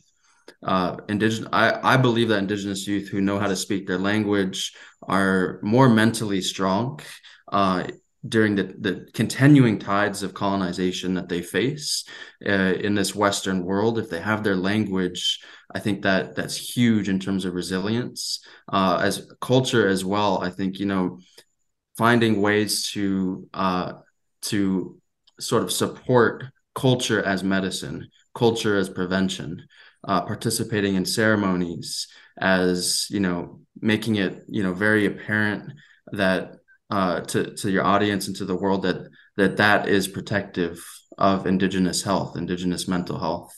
And so, there's all these facets of traditional ways of life that were all very healthy to us. And I think a huge part of the battle is that we're still having right now because of colonization is revitalizing those things. And then those things, the more that they're revitalized, the more that we decolonize, the healthier we're going to be. But at the same time, recognizing that Western medicine can also be very effective too, if it's just properly funded and if the service is effective. And so that's the other side of the coin that I want to be working on as well. Oh, excellent, man. Yeah. One thing I wanted to touch on before we finish is, because it seems relatively current and newsy, right, and I think Victor made an excellent point that like colonization isn't a thing that stopped, it's a thing that we keep doing. Like we, not we including Victor, but like we, people like me, the Indian Child Welfare Act, right, ICWA, is a thing that the Supreme Court is like set up to take a swing at, and I know that is an area of great concern to many people. And I was just in a tribal building last week looking at books for Yaqui children, right, to help them stay connected with their culture if they're in a family which is not a tribal family. Can you, if you feel comfortable, explain what ICWA is and then the damage it does to young people to be pulled away from their culture and sort of like this little act of colonization that happens every time that happens? Yeah, I'm glad you brought that up because colonization is definitely continuing. For instance, we think about the Black Hills in South Dakota and the gold mining, the gold rush there. Well, there's still dozens of gold mining permits that are pending right now in the Black Hills. There are dozens of gold mines still operating there, and the Lakota and Dakota are still fighting for the Black Hills. That's just one instance, but you see that all across the United States. And I think when it comes to the Indian Child Welfare Act, that's another really good example. So basically, the Indian Child Welfare Act, if a Native child is in the foster care system, basically it helps to support those children to find a placement with a family who is from their tribe, from their cultural background. And the reasoning behind that is because number one, to stop the history of assimilation when it comes to taking Native children from their families. And we know about that, through the U.S. boarding school system. That was one example. But it kind of transitioned at a point once boarding schools were terminated, those forced boarding schools. It kind of transitioned into the foster care system. And at one point, a huge proportion of Native children were in foster care, and they were being placed with white families. And those white families were not exposing them to their cultural background. And that in itself was potentiating assimilation, because that's another Native child, dozens of Native children, thousands of Native children who don't know their language, their culture, because they've been removed from community due to systemic factors, right? And so this bill, it doesn't say, oh, you can only go with a Native family. It helps to ensure that if there is a suitable Native family from their tribe, that they will get first priority because they know that culture is also very important to Indigenous child well-being as well. So the battle right now is being brought on by this lawsuit that primarily handles like mining and oil companies, but they're taking this Indian Child Welfare Act lawsuit pro bono, because if you can get rid of the Indian Child Welfare Act on the basis that they're claiming it's racism, right? They're claiming that Native people are getting some unjust preferential treatment when it comes to adopting Native children over white people on the basis of race. Where that falls short is that the basis of the Indian Child Welfare Act is that Indigenous peoples are not a race. They're sovereign nations. They have a political status distinct from any other race in the US. And that is the basis that tribes are arguing for, that, hey, we have this political status. We're a tribal government. We have the rights to raise our children. We have the rights to teach our children, to make sure they grow up in community with our culture. That's not a race issue.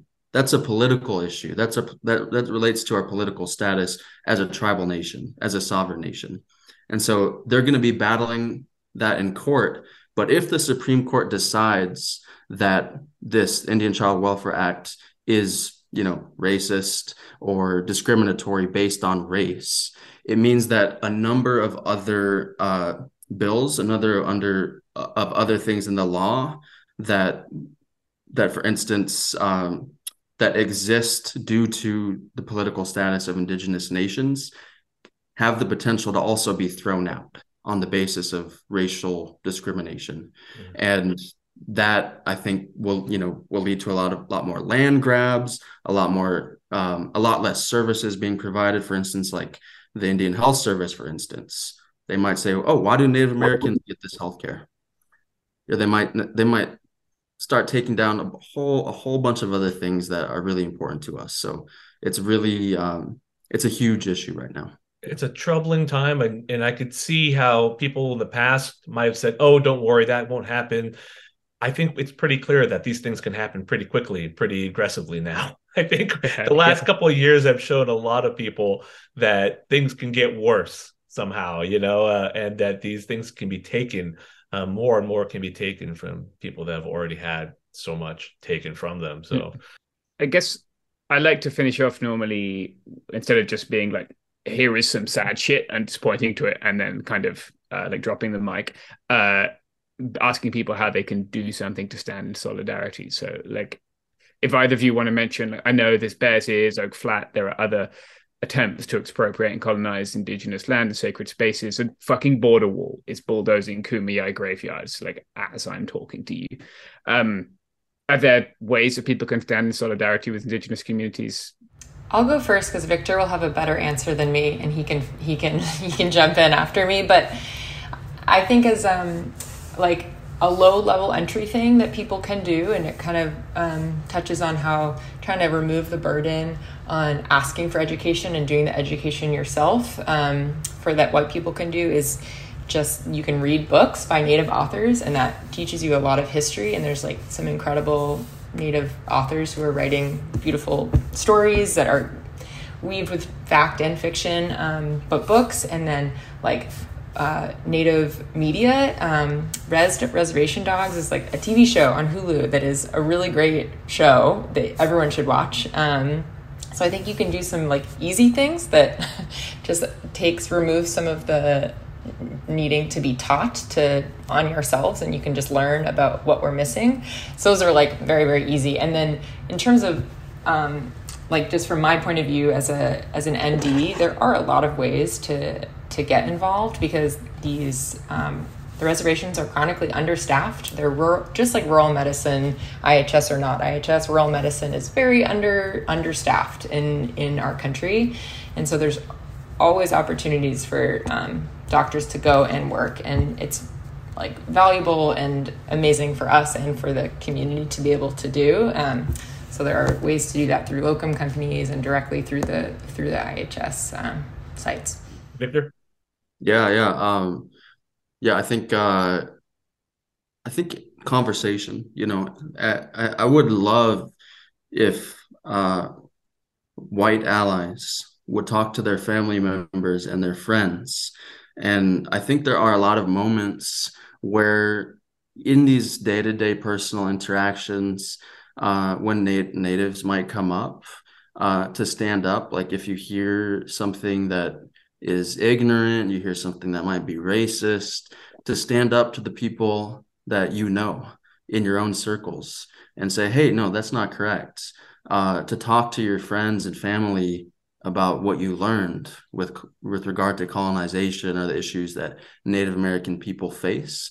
Because I think some of the people that we listen to the most are the people that we love, our friends and our family. And I think there needs to be a lot more conversation in those spaces, a lot more accountability, because I know that it can be very hard when difficult things come up in those personal interactions to challenge someone.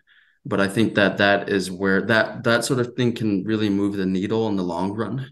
And I think that sometimes people just choose to stay silent. And I would like that to change. Yeah, very well said. That seems like a fantastic place to close it here. Thank you both so much for coming on and hanging out with us. You've been listening to the House of Pod and It Could Happen Here. Let's get some plugs in for you guys. Can you, let's start with you, Victor. Tell us where people can find you or plug anything you want to plug. Come to the res. Just ask for me. Original Facebook. Yeah. My Instagram and Twitter are Velo Carmen, VLOCARMEN. Very cool. And Molly. I exited the Twitter sphere after Elon Musk took over, so I'm off. But you can find me in Sacramento. All right, you guys have been so awesome. Thank you both for coming on. We hope to talk again sometime. Thank you.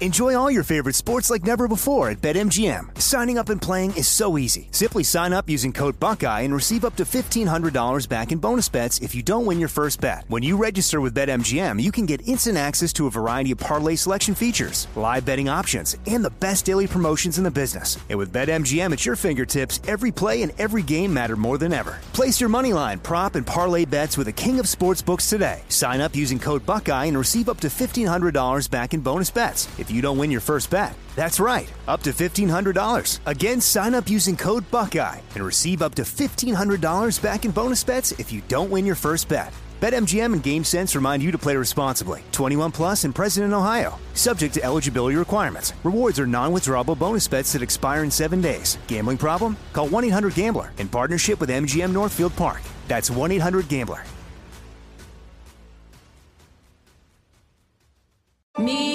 Focus Features presents Back to Black. I want people to hear my voice and just forget their troubles. Experience the music and her story. Know this. I ain't no Spice Girl. Like never before. That's my daughter. That's my Amy. On the big screen. I want to be remembered for just being me. Amy Winehouse, Back to Black, directed by Sam Taylor Johnson. Rated R, under 17, not a minute without parent. Only in theaters May 17th. This is it. Your moment. This is your time to make your comeback with Purdue Global. When you come back with a Purdue Global degree, you create opportunity for yourself, your family, and your future. It's a degree you can be proud of, a degree that employers will trust and respect. Purdue Global offers working adults like you over 175 flexible degree programs to meet your specific career goals. These include associate, bachelor's, master's, and doctoral degrees and certificates. Purdue Global degree programs range from nursing to business to communication and more. Whatever your interest, we have the degree that will move you forward. You have the knowledge, you have the experience. Now it's time to get credit for the work you've done and earn the recognition you deserve with Purdue Global, Purdue's online university for working adults. You know you're worth it. We do too. So don't wait another second to get the degree that will take your career to the next level. Start your comeback today at purdueglobal.edu.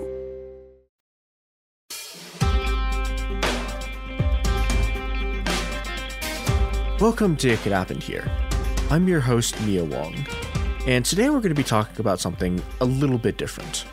In the last half-decade, a growing political focus on China has transformed a cottage industry of American China watchers into a sprawling metropolis of pseudo-analysis, a veritable machine that churns out racialized fear of the Chinese other, and transforms it into economic papers that close with quote-unquote policy solutions about the so-called China problem. In these circles, a consensus is emerging about what they call Chinese state capitalism and its supposed risk to the United States. China's economy, they argue, is not a free market economy like that of the United States. Instead, China's large array of state-owned industries and its willingness to use investments to incentivize specific kinds of research while protecting companies from pure market competition means that the state, and not the market, dictates the course of the Chinese economy. Under these assumptions, the Chinese economy poses two major threats to American companies in the American security state. First, state-owned industries subsidized by the state will inevitably outcompete American companies because American companies can't match the sheer quantity of capital held by the Chinese state, which violates the fairness and competitiveness of the free market by making companies compete on unequal grounds. Second, the close ties between the Chinese government and state-owned industries, and even private Chinese companies, means that their technology will be used by the CCP to strengthen its military by stealing American technology. The problem with this consensus at a fundamental level is that it's utterly uninterested in how Chinese state-owned enterprises, known as SOEs, actually function. And this is a real problem, because Chinese SOEs are not what you, or the people writing American foreign policy, think they are. So today, we're going to take a dive into the belly of the state and figure out how SOEs actually function, and determine what this actually does to the prevailing theories about how China's economy works, and what it means for both the American and Chinese working classes. But before we get into the structure of the SOE, we need to talk about state capitalism. State capitalism is an old term. Most of the people writing about it will trace it back to Lenin's new economic policy, a massive shift towards the market in the Soviet economy of the early 20s. The new economic policy re-legalized private capitalist firms, albeit in a much reduced capacity, with a very large state sector driving the economy as a whole, a condition Lenin dubbed state capitalism. But even using state capitalism to describe both the new economic plan and the current situation in China reveals a profound misunderstanding of both Lenin's NEP and the modern Chinese economy. For one thing, during the NEP, state-owned industries accounted for at least 70% of Soviet industrial output, increasing to 77% by the end of the policy. Meanwhile, despite the hype behind Chinese state capitalism, China's state sector represents a measly 40% of China's economy, uniquely high for a capitalist economy, but quite literally the inverse of the relationship between capitalist firms and the state in the USSR. That 60% of China's GDP is private and only 40% is generated by the state, and don't look too closely at that 40% because only 30% of it is from actual state industries, the other 10% resulting from the regular function of the state itself, shows what actually drives the Chinese economy. Not the state at all, but the market. This is very important because the story of the Chinese economy in the last 40 years is not simply the story of a state-run command economy transforming into a market economy. It is also, and arguably primarily, the story of the market consuming the state from the inside out. This becomes more clear the closer you look at how state-owned enterprises are actually structured. And it is here the weakness of the very term state-owned enterprise comes into focus. Academics and journalists write about state-owned enterprises as if the word means one specific thing. But the reality is that there are an enormous number of different kinds of SOEs with different structures and different relationships to the state. When regular people think about state ownership, it tends to invoke the specter of the USSR. In a Soviet-style SOE, and we'll take as an example of Chinese SOE in the socialist period, which functions similarly, the firm is literally a government department. For example, in 1979, China established the Bureau of Non-Ferrous Metals. And this is the best name you're going to get out of the CCP in this entire episode. That bureau was in charge of running aluminum production. The government ministry simply ran the mines and the refineries and the factories directly, and everyone working in the factory was a direct government employee paid by the state. This is also pretty close to how the American post office is structured. But Soviet SOEs, crucially, were not firms that competed for money in the market. They worked towards a production plan and were assigned resources based on their output. In this way, they're closer to a municipal water service than most modern SOEs. Their job, in theory, was to make a thing or a service, not make money. Modern Chinese SOEs, despite sharing the same name as their socialist period predecessors, are very different. For one thing, modern Chinese SOEs, as well as a lot of other state-owned companies like the Saudi government's oil company, Saudi Aramco, are not directly part of the government at all. Instead, they're structured as regular corporations whose stock happens to be owned by the government. This shareholding relationship is one of the most common kinds of modern SOEs, but, as we'll see, they make ownership and management structures increasingly complex. The other major difference from Soviet firms is that companies like Saudi Aramco and modern Chinese SOEs are for-profit companies. They don't exist to provide a service, they exist to make money. This gets very weird very quickly.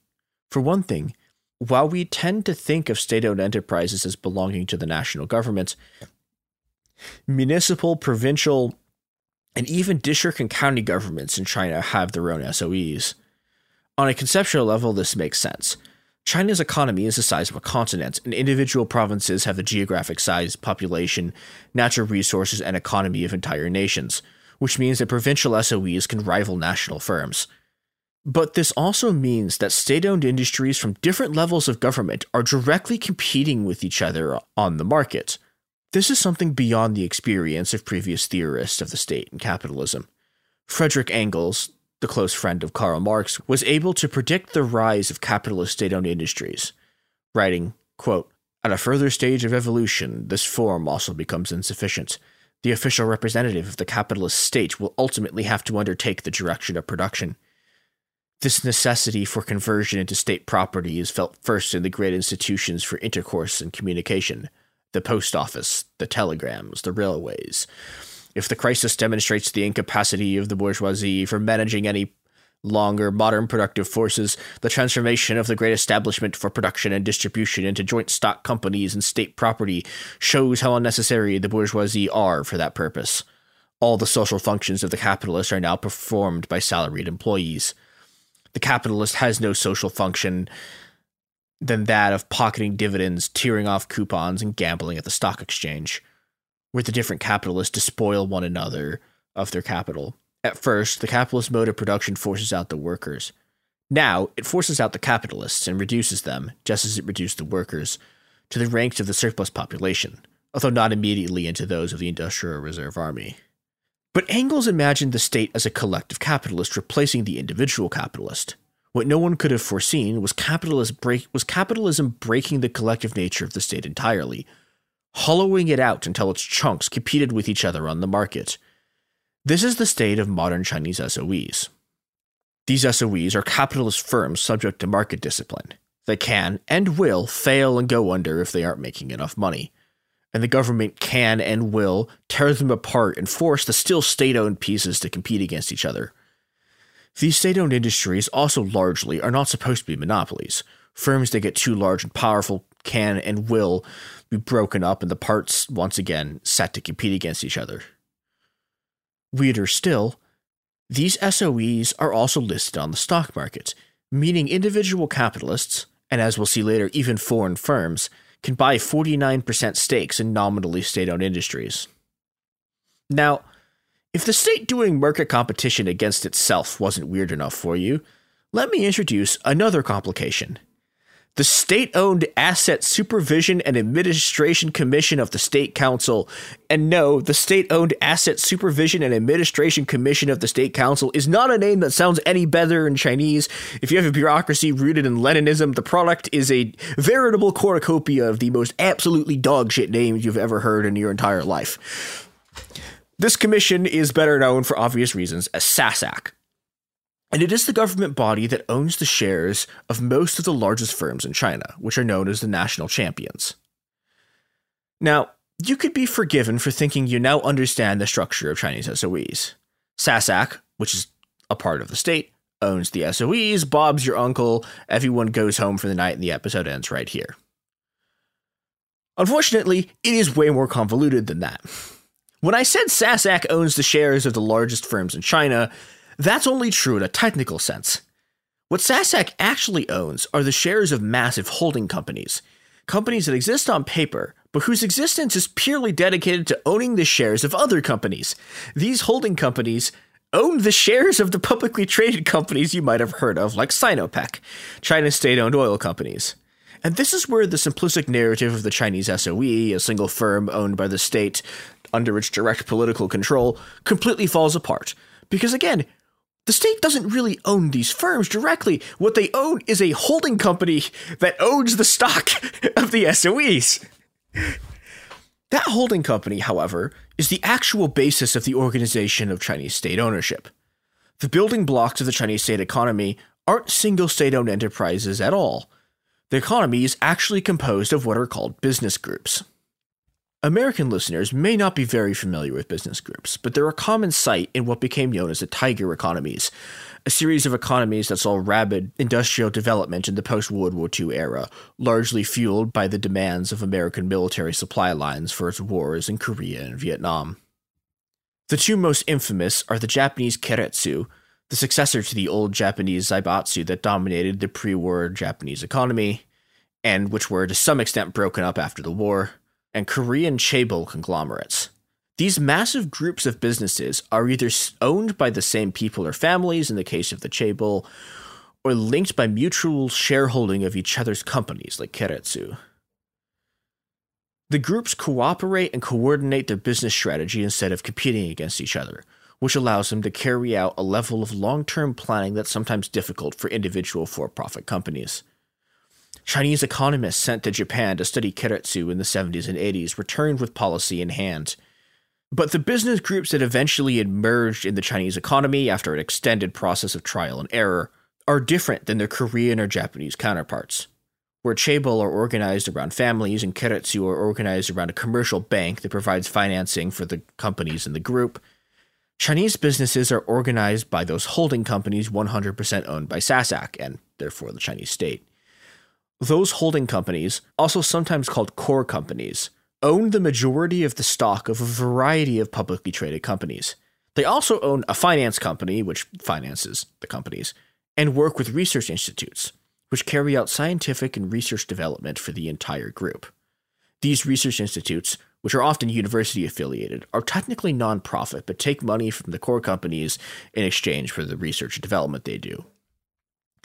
Chinese business groups are often massive, organizing hundreds of companies who also maintain trade and supply relations with hundreds more companies technically outside the group. These groups are organized by what's called articles of grouping, which the core holding company who owns the stock and the rest of the companies get those companies to sign. These articles form a top-down structure for the entire group that also includes council and management bodies for the entire group with representatives from each of the companies in the group. This structure, in theory, is how the CCP transmits policy down from single holding companies to all of their downstream subsidiaries and allies. And this is important because, at least in theory, business groups are supposed to carry out government industrial policy and economic development. But in the real world, this is a significant challenge. Because, again, even individual business groups comprise hundreds of companies, and the state's grasp on them is often tenuous, as seen by a wave of state-owned companies that theoretically are supposed to make things getting into real estate speculation, a problem the CCP has been attempting to deal with since 2008 and only really has gotten under control in the last 2 years. But you know who will not do housing speculation instead of making ads for you? It is the companies and the products and services that support this podcast. And we're back.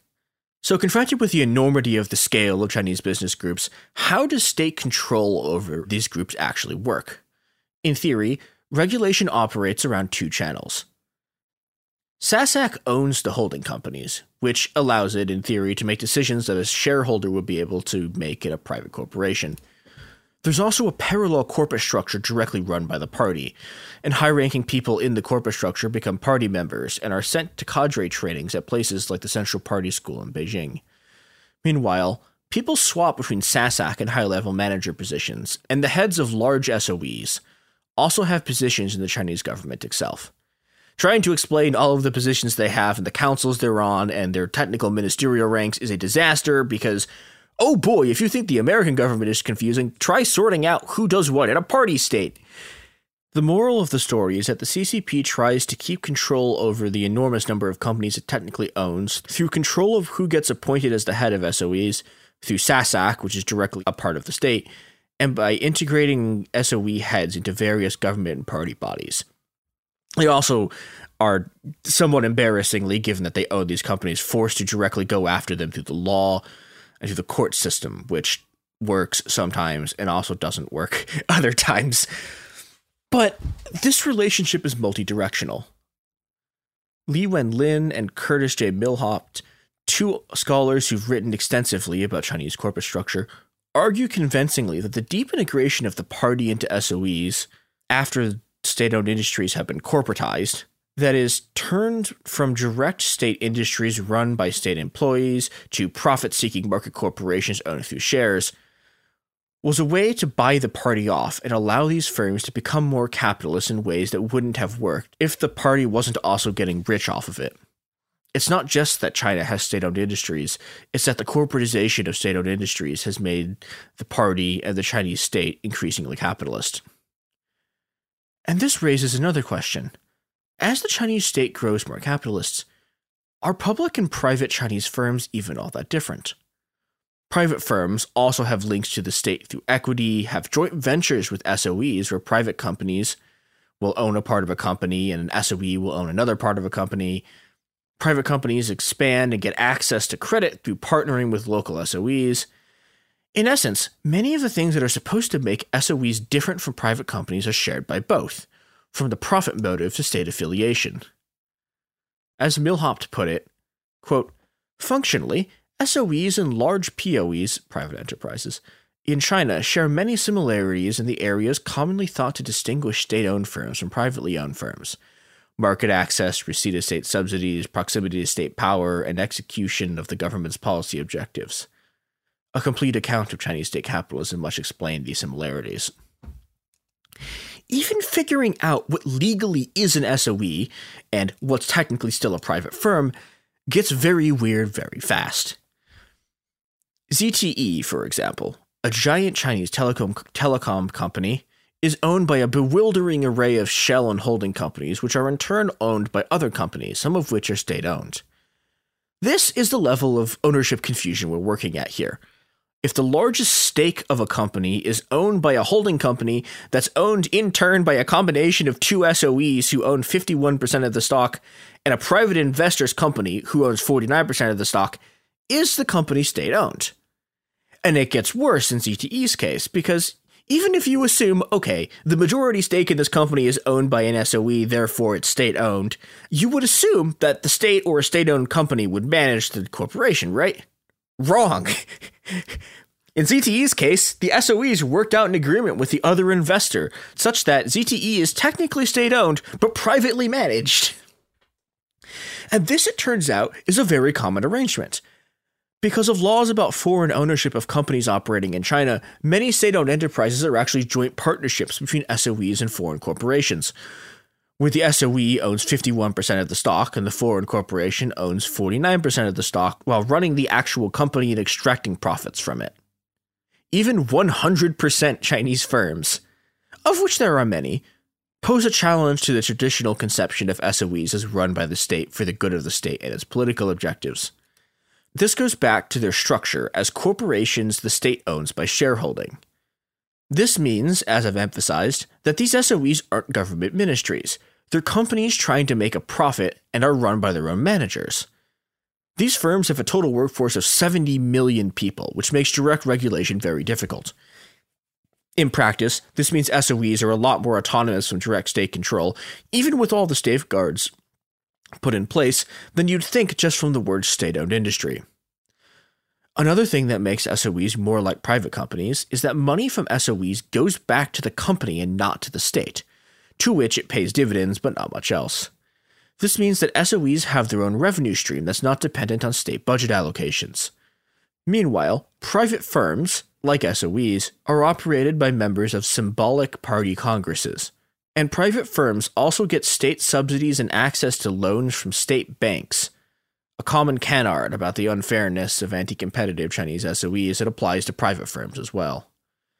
And at this point, I must point out that any company anywhere in the world can make money by allying with the state and getting access to state resources. The US does this too, especially state and local governments who are all too happy to give enormous tax breaks and even provide prison labor to private companies. Meanwhile, tech companies like Amazon and Google are kept afloat by massive government contracts, to say nothing of the American defense industry. In the US, we call this corruption, or at least we used to until it became legal to literally buy senators, a thing that NatSec dipshits always seem to forget when they talk about the uniqueness of the Chinese economy and its relation to subsidies. There are obviously differences between the US and Chinese economies, but arguing that businesses having ties to the state, which they extract benefits from, constitutes a unique form of capitalism is incomprehensibly absurd. None of this has stopped China watchers, from the most rabid reactionaries to the most stalwart, or self-described stalwart communists, to declare that China carries out something called industrial policy through its SOEs, which makes it different from other neoliberal states. So what is industrial policy? In theory, industrial policy refers to the state giving subsidies and funding to specific corporations in order to pursue specific economic objectives the market wouldn't normally have pursued. These writers point the preferential treatment that Chinese SOEs have to credit and subsidies that they receive from the government as evidence of the subordination of the market to the political, which they also claim is essentially a form of socialist state planning. My response to this is that I will accept that an SOE getting a subsidy is socialist state planning the moment they agree that the US is a socialist state because of its corn subsidies. Despite writing about China somehow turning everyone into anarcho-capitalists, state subsidies in the form of direct cash transfers, tax breaks, preferential legal treatment, technology transfers, and 1,000 other forms of state aid are as old as capitalism itself and are pretty normal even under neoliberalism. People describe these measures as industrial policy, using state favor to promote certain industries, but corn subsidies put lie to the claim that industrial policy is some unique thing of a new era emerging in capitalism that had totally disappeared with neoliberalism. American corn and other agricultural subsidies are one of the largest and most expensive industrial policy regimes in the world, constituting $500 billion spent since 1955. They are also written in as exceptions to most of the world's major free trade agreements. We also need to ask, what is the difference between industrial policy, which is state strategic investment in certain sectors to develop their economy, and regulatory capture, where control over agencies or even the legislature itself is taken over by special interest groups? This question sounds silly, but the results, a company in a sector getting handed a pile of money in various forms by the state, looks exactly the same. Those corn subsidies arguably are industrial policy. They were technically originally designed to ensure that the US would always have a supply of cheap food. But on the other hand, the real reason they exist has nothing to do with planning whatsoever. They exist because a cabal of legislatures from farming states have enough power to shut down both the House and the Senate if their demands aren't met. So every year, the state bows to the corn lobby and pays them billions of dollars. So, is this industrial policy, or is it regulatory capture? And can the two even be distinguished in capitalist countries? This is a question we need to take very seriously in the Chinese case. At the same time, we ask ourselves, what is the actual objective of the Chinese state? Is it decoupling and retrenchment from the West, or is it making money? There is significant evidence that it's the latter. For one thing, China receives an enormous amount of foreign direct investment, something that everyone seems to conveniently forget, even though it was one of the key elements that fueled Chinese industrialization and plays a major role in the Chinese economy to this day. Meanwhile, US affiliates in China alone had over $500 billion of sales just in 2018.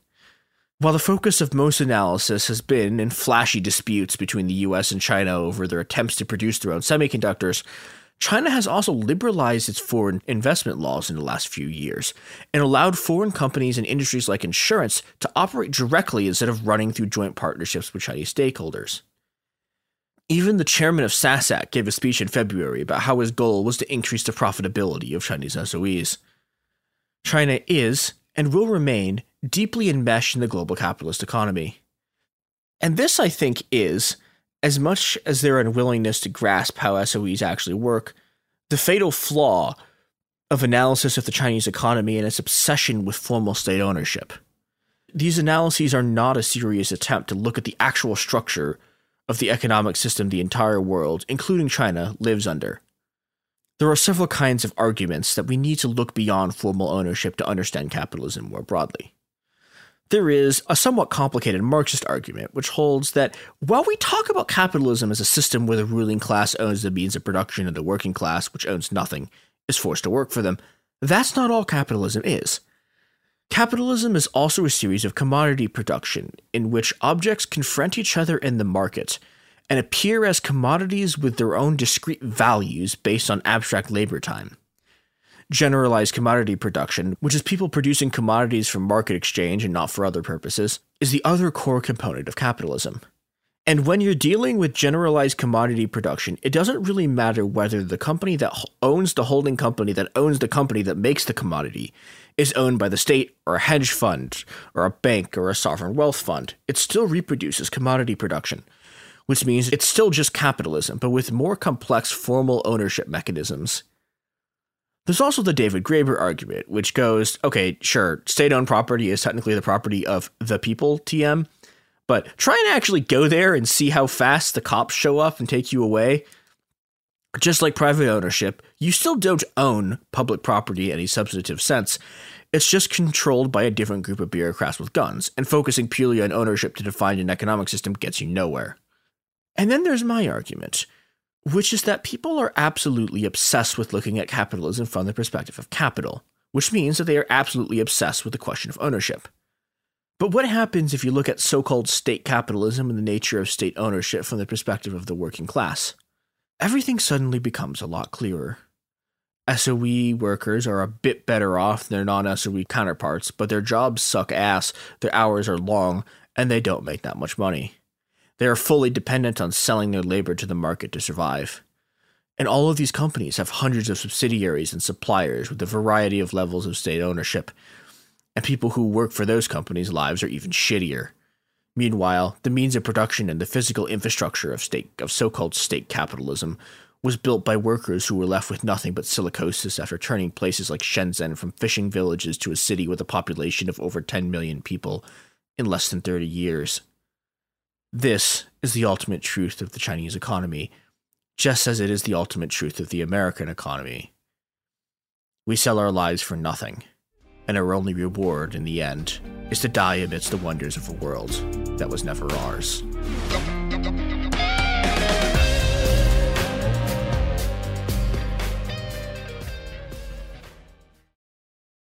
Enjoy all your favorite sports like never before at BetMGM. Signing up and playing is so easy. Simply sign up using code Buckeye and receive up to $1,500 back in bonus bets if you don't win your first bet. When you register with BetMGM, you can get instant access to a variety of parlay selection features, live betting options, and the best daily promotions in the business. And with BetMGM at your fingertips, every play and every game matter more than ever. Place your moneyline, prop, and parlay bets with the king of sportsbooks today. Sign up using code Buckeye and receive up to $1,500 back in bonus bets if you don't win your first bet. That's right, up to $1,500. Again, sign up using code Buckeye and receive up to $1,500 back in bonus bets if you don't win your first bet. BetMGM and GameSense remind you to play responsibly. 21 plus and present in Ohio. Subject to eligibility requirements. Rewards are non-withdrawable bonus bets that expire in 7 days. Gambling problem? Call 1-800-GAMBLER in partnership with MGM Northfield Park. That's 1-800-GAMBLER.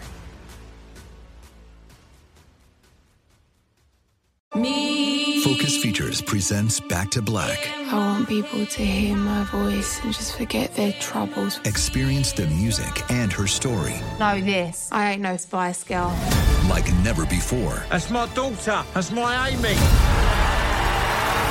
On the big screen. I want to be remembered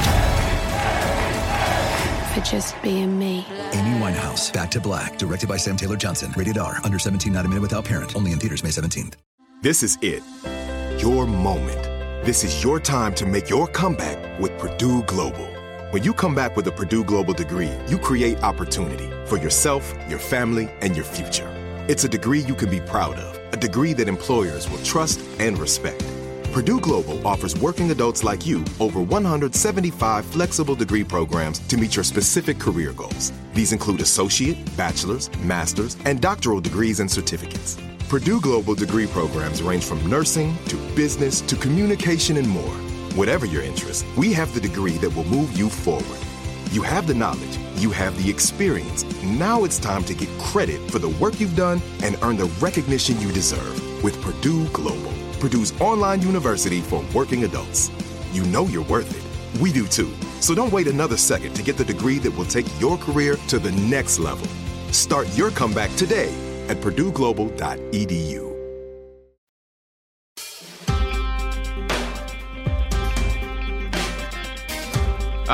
Welcome back to It Could Happen Here, a podcast. It's a podcast. I'm Robert Evans, and with me today is Garrison Davis and Hello. James Stout. Hello.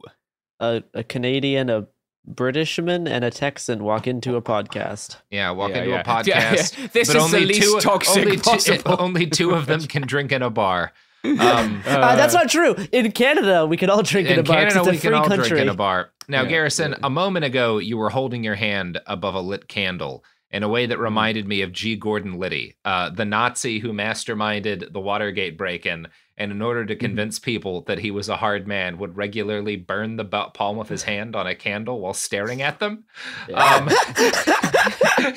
A cool guy. Isn't gender great? Haven't Just we really a cool nailed guy. it?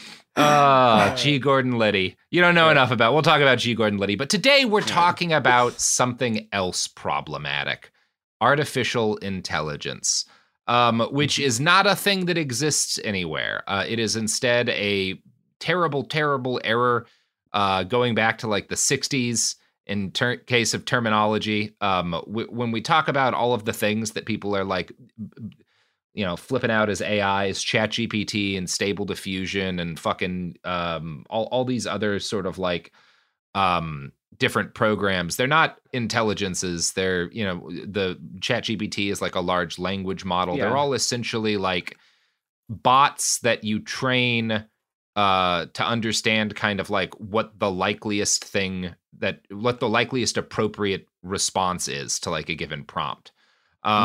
That's kind of like the broadest way to explain it. It's complicated and they're, very useful, but obviously if you've been paying attention to the world right now, there's just a whole bunch of bullshit about them. And I think to kind of make sense of why we're seeing some of the shit around AI that we're seeing, and for a little bit of specificity, there have been like this kind of endless series of articles around this open letter signed by a bunch of luminaries in the AI field talking about how, there need to be laws put in place to stop it from ending the world. You've seen articles about like, so X percentage of AI researchers think that it could destroy the planet or destroy the human race.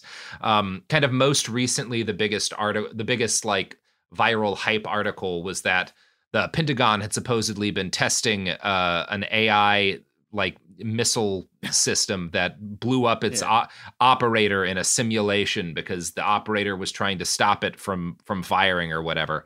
It was bullshit. Yeah. Like what actually happened? Like Vice ran with the article. It was very shocked that breathless. Vice People would do this. Flipping out about how horrifying, our AI weapons future is, and like, yeah, we shouldn't give AI the ability to like kill people, but that's not at all what happened. Basically, a bunch of Army nerds or Air Force nerds were sitting around a table doing the D&D version of like military planning, where you say, what if we did this? What kinds of things could happen if we did this system?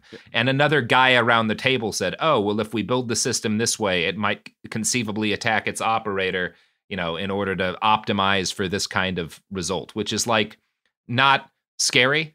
Like it's just people talking through like a flowchart of possibilities around a fucking table. You don't need to worry about that. There's so many other things to worry about. New York City is blanketed in a layer of smog so thick you could cut it with a butter knife. Like don't flip out about AI weapons just yet, folks. Yeah. But I wanted to kind of talk about why this shit is happening, and a lot of it comes down to the fact that when we're talking about the aspects of like the tech industry that have an impact on outside of the tech industry, right? There's basically 3 jobs in big tech. One job is creating iterative improvements on existing products. These would be the teams of folks who are responsible for designing a new iPhone every year, right? Every couple of years, Lenovo puts out a new series of ThinkPads and IdeaPads. Every couple of years, you get a new MacBook. Every couple of years, Razer puts out a new Blade. These are the folks who kind of move along technology at a relatively like steady pace for consumer devices. And then you have the people who are responsible for kind of what you might call the moonshot products. This is a mix of the next big thing and doomed failures. And it's often pretty hard to tell, what's going to be what ahead of time. A very good example would be back in the 90s, Apple put a bunch of resources into launching an early tablet computer called the Newton that was a fabulous disaster. And then in the mid-aughts, they put a bunch of resources into launching the iPad, which was a huge success. And when you kind of think about like the folks doing this, like working on the moonshot products, the most recent example would be the team at Apple that was behind putting together these new Apple goggles, which I don't think are going to be a wildly successful product in the way that they need it to be, like a smartphone scale success. But this is an example of like a thing that didn't exist, and a bunch of people had to invent new technologies or new ways to combine technologies in order to make it exist. The third kind of job that the tech industry has, broadly speaking, are con men, right? And the state that we are in the industry right now is that every major tech company is run by some form of con man, right? Tim Cook is, kind of the least conniest of the con men among them, but like Mark Zuckerberg obviously is a fucking flim-flam artist, and you can see this with the huge amount of money, it's something like $11 billion at least that Facebook pumped into this bullshit metaverse scheme that like Apple barely even talked about during their event unveiling like a headset that has VR potential in it. I'm getting away from myself here. Kind of the point that I'm making is that you can often have very real products. There's actual technology going into the Apple glasses, marketed by con men, flim-flam artists. This is not always like a bad thing, right? Steve Jobs was a con man, and it worked out pretty well for him because it just so happened that he had a decent enough idea of what the tech was capable of, that it was able to kind of meet the promises he was making in more or less real time. An example of what happens, pretty spectacularly when that's not the case is what we saw with Theranos and Elizabeth Holmes, who started prison last week. Right? You've got these promises being made by the con man, and the people who are responsible for the moonshots can't make it work. I'm bringing this up right now because there's a lot of folks, I think, who believe that the actual potential of AI has been proven in a spectacular way because the tools that have been released are able to do cool things. And I think those people are missing some key some key things that might cause one to think more critically about the actual potential the industry has, and also might cause one to think more critically about how earth-shattering it's all going to be. It's being taken kind of as read right now by a lot of particularly journalists and media analysts outside of the tech outside of the dogged tech press that this is going to upend huge numbers of industries and put massive numbers of people out of work. And that may seem, if you sat down in front of this chatbot and had a mind-blowing experience, that may seem credible. There's not the evidence behind that yet. If you actually look at the numbers behind some of these different companies and how their usership has grown and how it's fallen off, one of the things you've seen is that a lot of these tools had this kind of massive surge peak in terms of the number of people adopting them and in terms of their profitability. You saw this with Stable Diffusion, right? And then this kind of fairly rapid fall afterwards. Not because people are giving it up forever or whatever, but because once you've fucked around with it and generated some images or generated some stories, there's not a huge amount to do unless you're someone who's specifically going to be using this for your job. And most of the people that wanted to fuck around with a lot of these apps didn't have long-term use cases for them. This is why, while you've got for example, Stability, which is the company, or at least the main company behind Stable Diffusion, has been valued at like $4 billion, I think last it was checked. But their annualized revenue is only about $10 million. So that's a pretty significant gap. And it's a pretty significant gap because the actual money in AI so far isn't with the service providers, really. Like, you've got some that have made in like the $100 million range, although it's not entirely clear what their margins are. Or what the kind of the long-term reliability of that profit is. But the vast majority of money in AI, like almost all of it, has been made by companies like NVIDIA. NVIDIA jumped up to become like $1 trillion company as a result of this, because the like hardware needs of these products are so intense. And obviously that shows there's money here for somebody, but the fact that like a shitload of people got curious about these apps and used them in quick succession and then kind of dropped off isn't evidence that like we're seeing entire industries replaced, as much of it as it is evidence that like a lot of people thought this was interesting briefly. And so I think kind of when you look at the data, one of the things this suggests is that we're heading towards a point in AI, and I think we're probably going to hit it within the next 6 months to a year, that is broadly referred to as like the trough of disappointment. And this is what happens when kind of the promises of a new technology that are being made by the hype men, or con men as I tend to call them, meet with like the actual reality of its execution, which in some areas is going to be significant. There are places, I think, medical research may be one of them. We'll talk about that in a bit, where a lot of the promises people are making about AI will be fairly quickly realized. And then there are areas where it won't be. I think content generation is one of those things. But yeah, so that's kind of like what I'm seeing when I'm looking at the broad strokes of where this technology is here, and kind of the gap between how people are talking about it and what we're actually seeing in terms of monetization. I want to talk a little bit now about kind of one of the guys, I would call him kind of a con man, who's been a big driver of the current AI push. He's a dude named Emad Mostaque, and he's the founder of Stable Diffusion, right? Which is a text-to-image generator that was kind of like, before ChatGPT hit, this was like the first really, really big mainstream AI thing. ChatGPT was a lot larger, but Stable Diffusion came first, and was critical behind, among other things, a lot of the silliest NFT bullshit. And he's a really interesting dude. Like, if you look at kind of his own claims about his background, he says that he's got an Oxford master's degree, that he was like behind an award-winning hedge fund, that he like worked for the United Nations in a really important capacity, and also that he obviously founded this AI bot. None of that's true. He has a bachelor's degree from Oxford, not a master's degree. He did. Well, that's what he's playing off a thing that happens there, where like you can get if you have a BA Oxon, you can get it to be an MA. It doesn't mean you did a master's. It's just the wealthy people flex. Yeah, like, it's not a master's degree. You shouldn't call it that. If you're calling it that, you're taking the piss. Yeah, he's taking the piss, knowing no one's going to call him on it, or at least knowing that people wouldn't like loudly enough for it to matter for him. Yeah. He hasn't worked with the UN in quite some time, and never did in a major capacity. He did run a hedge fund that was successful in its first year, but then got shut down in its second year because he lost everybody's money. So like Amazing. this is, but you see with this guy, if you go through his like history, he's like chasing hedge funds in the early aughts. He first gets in with Stable Diffusion after COVID, and he's kind of like billing it as this is going to help with like research into trying to like, fight the COVID-19 pandemic.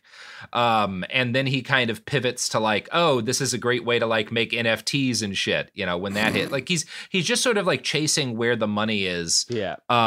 Any way he kind of can. And he's not, by the way, he's not the guy who wrote any of the source code for this. That was done by like a group of researchers. And he essentially like acquired it, which is usually what happens here. Now, none of this has stopped him from getting $100 million or so in investments from various venture partners. It hasn't stopped his company from getting this massive violation. It hasn't stopped the White House from inviting him to talk as part of like a federal AI safety initiative. But it is one of those, like, when I kind of look into this guy and kind of the gap between his claims and what's actually happened, and the claims that are being made about the value of his company and what it's actually like proved to be worth so far. I think a lot about Sam Bankman-Fried, because a lot of like the early writing around this guy was similar, and a lot of the kind of shit that he's claiming is similar. And yeah, I'm not sure if this is a case where, because Bankman-Fried is one of these people who, like Elizabeth Holmes, I think backed the wrong technology, because it's fine in Silicon Valley, it's fine generally speaking in capitalism to lie about what a product can do if you can, fake it till you make it. And maybe AI is there. This guy may have like made a good bet as to the future, but that's kind of far from certain yet. And it's just really clear how much of this industry is being built on, or is being built by, how much of like the people running sort of these AI companies are dudes who managed one way or another, either through access to VC funding or kind of like, just being in the right place at the right time, to jump in on the bandwagon in the hopes that they'll be able to cash out very, very quickly. I found a good quote from a Forbes article talking about like a big part of why guys like Mustak are so interested in AI right now from a financial perspective. And this is true, this was true about like crypto before, but AI, because there's more to the technology, this is kind of even more so valid. Quote, venture capitalists historically spend months performing due diligence, a process that involves analyzing the market, vetting the founder, and speaking to customers to check for red flags before investing in a startup. But start to finish, Mustak told Forbes, he needed just 6 days to secure $100 million from leading investment firms Coatue and Lightspeed once Stable Diffusion went viral. The extent of due diligence that the firms performed is unclear given the speed of the investment. The investment thesis we had is that we don't know exactly what all the use cases will be, but we know that this technology is truly transformative and has reached a tipping point in terms of what it can do, Gaurav Gupta, the Lightspeed partner who led the investment, told Forbes in a January interview. So again, they're being like, yeah, we're pumping tens of millions of dollars into this. We don't know how it'll make money. It just seems so impressive that it has to be profitable. Now, that line is particularly funny, maybe the wrong word, when like compared alongside this paragraph from later in the article. In an open letter last September, Democratic Representative Anna Eshoo urged action in Washington against the open source nature of Stable Diffusion. The model, she wrote, had been used to generate images of violently beaten Asian women and pornography, some of which portrays real people. Bishara said new versions of Stable Diffusion filtered data for potentially unsafe content, helping to prevent users from generating harmful images in the first place. So it's like part of what's happening here is you've got this thing that seems really impressive, and that is to some extent because it's able to like remix stuff that exists in a way that you haven't done automatically before. But all of these kind of valuations are based, number one, on ignoring the problems with monetizing this stuff, including like the still very much unsorted nature of how copyright's going to affect this. And also like the question of, is this really worth that much money? Like, is being able to generate kind of weird, slightly off-putting AI images a huge business? Like how much of, because like from where I'm seeing it, one of two things is possible. Number one, this replaces all art everywhere, and so there's a shitload of money in it. Or number two, this remains a way that like low quality websites and like Amazon dropship scammers who are like putting up fake books on Kindle and whatnot to trick people using keywords, like that this is just like a way to fill that shit out. Like I don't see a whole lot of room in the middle there. You know, maybe I'm being like overly pessimistic there, but that's where I'm sitting. I mean, some of the models we've seen used is selling like subscription packs for like access to these tools and access to use them for like commercial reasons. Other thing we could see is just like corporations selling to other corporations, like having Disney and Warner Brothers be able to use this to generate concept art. And now they don't need to pay concept artists, and instead they just have like pretty like nicely curated tools for them to generate this type of AI image. I think those are kind of two of the biggest use cases that at least I'm seeing right now from slightly more on like the creative filmmaking art side of things. Because I mean, I don't think it's going to replace all art. I think nobody is actually is actually thinking this is just going to replace all art, just like photography did not replace all art. It changes the paradigm, and because this tool does seem like specifically useful for the way that we're seeing like corporations make the same movie every 5 years. Like it's all built on all of the same stuff. And I think that's how a lot of it's going to get used. It's going to be a lot of weird scam artists, people just messing around for fun, and then people not paying like illustrators as much. Like, yeah. And I think that's kind of like, I see this being adopted widely, but that's not the same as it like being a huge success. Like right now I'm looking at an article that's estimating the current value of AI in the US is at $100 billion, and that by 2030 it'll be worth $2 trillion US. And it's like, I don't know, man. Like, the AI is more than just like Mid-Journey image creation, right? There's like OpenAI and ChatGPT, and like AI is in everything we use now. Like AI is in your smartphone. AI is going to be in your refrigerator soon. So like it's not just image generation by any means. That kind of gets to what I'm saying, because that's when you look at AI as a tool, as more of like a paintbrush than a painter, is a tool that will like augment or be used in, because I think a number of times it may be used in a way that makes the product worse in a lot of existing technologies. Well, that's really different from kind of, number one, the doom and gloom, like this is an intelligence on its own that could like overtake humanity. I think the worry is more like this could get adopted on such a large scale that it like makes a lot of shit worse. Like my biggest fear with AI is that it kind of hypercharges the SEO industry and the way that has worked to destroy search and destroy so much of internet content. Yeah, I think that is very possible. Like if I look at ChatGPT, like I don't think that's going to be writing features for Rolling Stone anytime soon.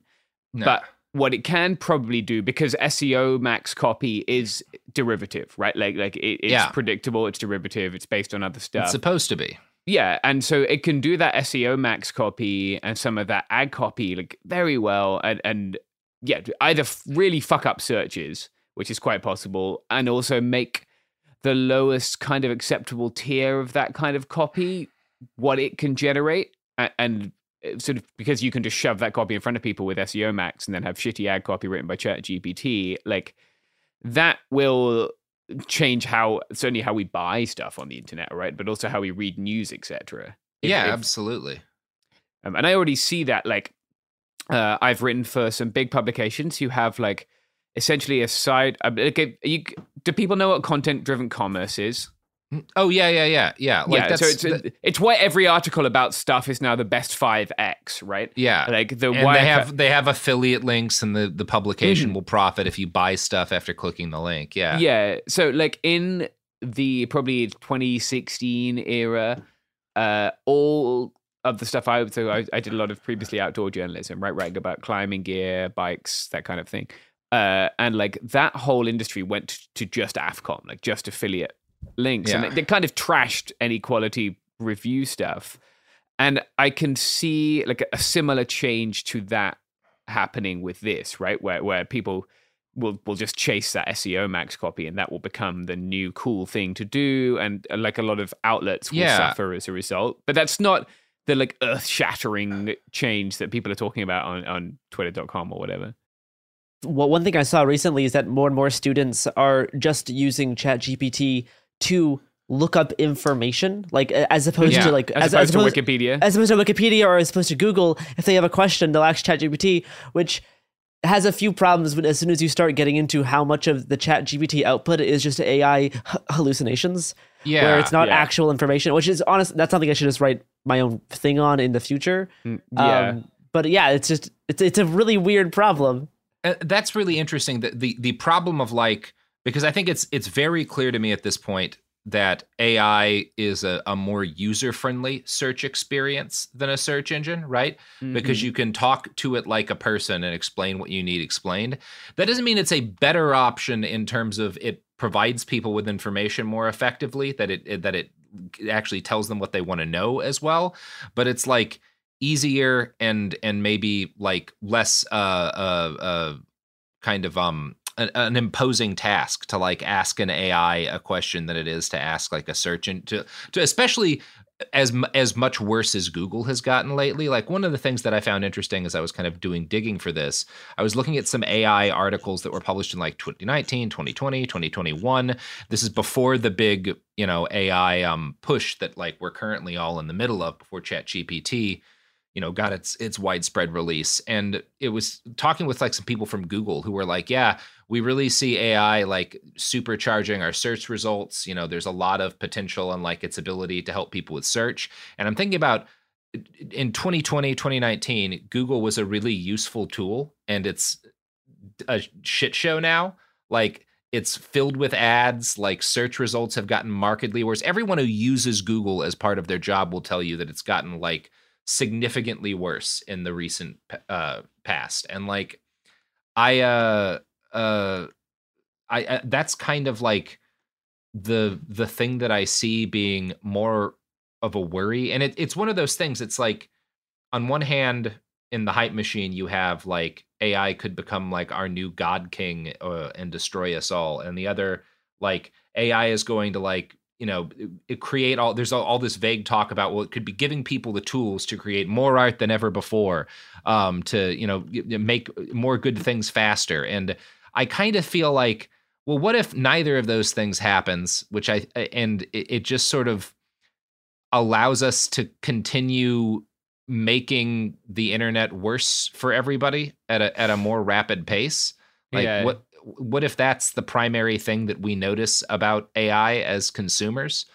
It's probably a reasonable assumption. I think Garrison's point was good though, when they said that like bigger companies will buy, like companies will just exist to get bought, right? Which is the thing that's happened in tech for decades, because like it can't fundamentally change things. Like if AI is another means of production, right? If we want to be like a grossly materialist, if AI is another means of production, it's a tool for making things.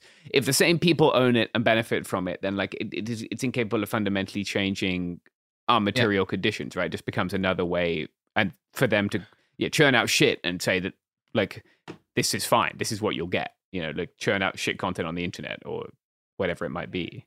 And likewise, if AI is primarily, like if it gets caught in this kind of SEO loop where it exists primarily to help advertise and sell products, whether it's as a search engine or generating mass content, for like the internet that's sort of optimized to appear higher in search results. And it's also being trained on that. Is there a point at which it kind of starts to lobotomize itself, where it's just recycling shit other AI has written? Which also seems kind of inevitable with that. This is one of those things. So one of the more famous moments in like recent AI research is this Google researcher, Timnit Gebru, who no longer works at Google, and some other very smart people put together a paper that like was, I think, generally regarded by AI folks as kind of middle of the road, but it developed the term stochastic parrot, which is what people know it for, as sort of trying to describe what these quote unquote AIs do in a way that's better than an AI. Because like part of what it was saying is that like we have to look at this as kind of like a parrot that if you say enough like words around it, including enough like racial slurs, it'll start repeating a bunch of toxic shit. It doesn't know what it's doing. It doesn't have intention. It's just kind of like repeating this stuff because that's what's been fed into it. But one of the things that they point out in that paper is that like when you have an AI, when you have one of these LLMs trained on too large of a model, it becomes, number one, kind of impossible to avoid that toxic stuff, but it also reduces the utility of the AI in a lot of ways, because like when you have so much data going in, it's very difficult for the humans to kind of tell how competent it is. This is why stuff like ChatGPT involves so much human training, why they had hundreds of people spending tens of thousands of man hours like going through responses to tell if they made sense. Because when you've got like, it's one thing if you're like using if you're, for example, training an AI on a bunch of different like medical data to try to determine patterns in like antibiotic research, right? Which is a thing that LLMs have been like shown to be have some early utility in, is like kind of helping to identify new paths for like antibiotics research. Because like we've got a lot of data, but it's also a really focused kind of data, right? We're not like training these things on like all of, Wikipedia and thousands and thousands and thousands of fan fiction stories about Kirk and Mulder fucking each other during some sort of like X-Files Star Trek crossover. We're using a fairly focused data set to try and analyze it in a manner more efficiently than people are simply capable of. That's a lot more useful in terms of getting good data than, just training it on 500 billion different things out there, a lot of which are going to be lies.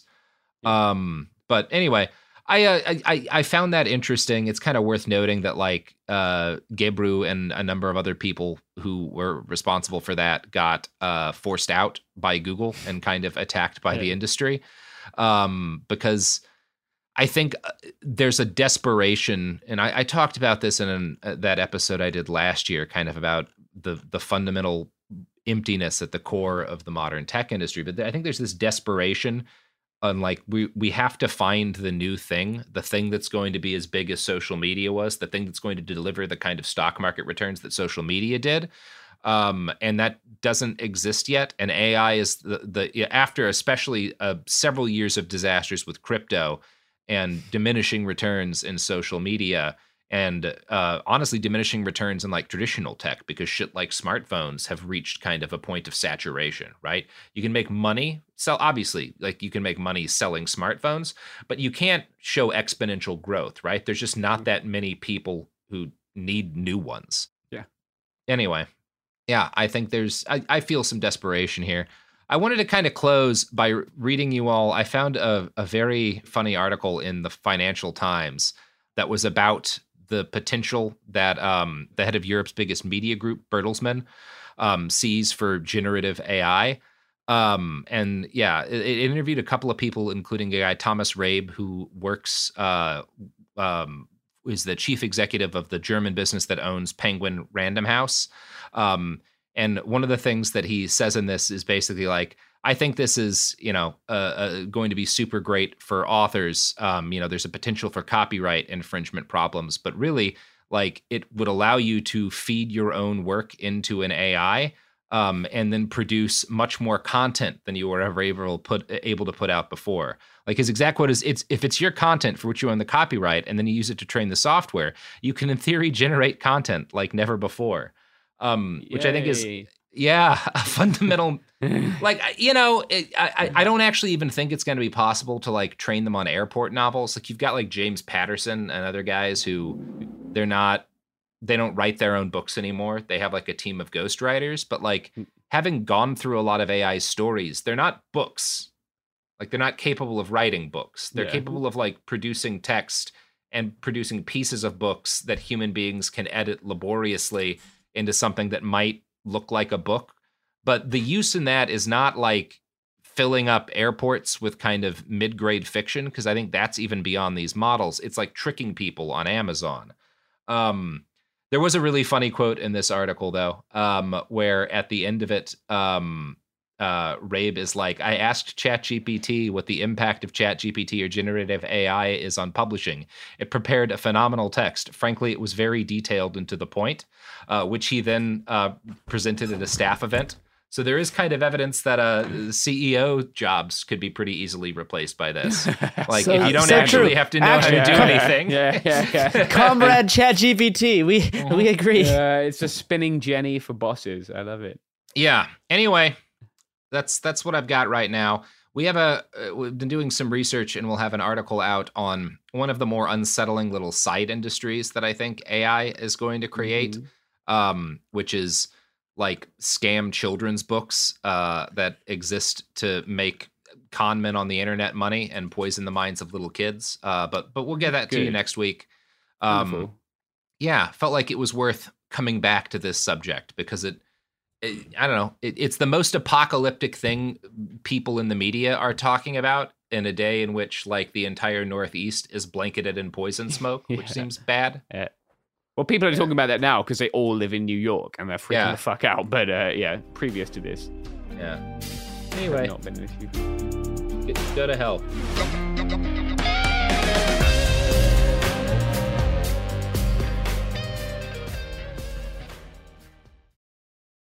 Enjoy all your favorite sports like never before at BetMGM. Signing up and playing is so easy. Simply sign up using code Buckeye and receive up to $1,500 back in bonus bets if you don't win your first bet. When you register with BetMGM, you can get instant access to a variety of parlay selection features, live betting options, and the best daily promotions in the business. And with BetMGM at your fingertips, every play and every game matter more than ever. Place your moneyline, prop, and parlay bets with the king of sportsbooks today. Sign up using code Buckeye and receive up to $1,500 back in bonus bets if you don't win your first bet. That's right, up to $1,500. Again, sign up using code Buckeye and receive up to $1,500 back in bonus bets if you don't win your first bet. BetMGM and GameSense remind you to play responsibly. 21 plus and present in Ohio. Subject to eligibility requirements. Rewards are non-withdrawable bonus bets that expire in 7 days. Gambling problem? Call 1-800-GAMBLER in partnership with MGM Northfield Park. That's 1-800-GAMBLER.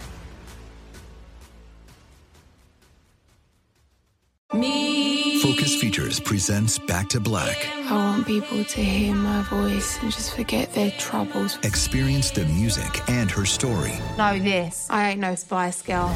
like never before. That's my daughter. That's my Amy. On the big screen. I want to be remembered for just being me. Amy Winehouse, Back to Black, directed by Sam Taylor Johnson. Rated R, under 17, not a minute without parent. Only in theaters May 17th. This is it. Your moment. This is your time to make your comeback with Purdue Global. When you come back with a Purdue Global degree, you create opportunity for yourself, your family, and your future. It's a degree you can be proud of, a degree that employers will trust and respect. Purdue Global offers working adults like you over 175 flexible degree programs to meet your specific career goals. These include associate, bachelor's, master's, and doctoral degrees and certificates. Purdue Global degree programs range from nursing to business to communication and more. Whatever your interest, we have the degree that will move you forward. You have the knowledge, you have the experience. Now it's time to get credit for the work you've done and earn the recognition you deserve with Purdue Global, Purdue's online university for working adults. You know you're worth it. We do too. So don't wait another second to get the degree that will take your career to the next level. Start your comeback today at purdueglobal.edu.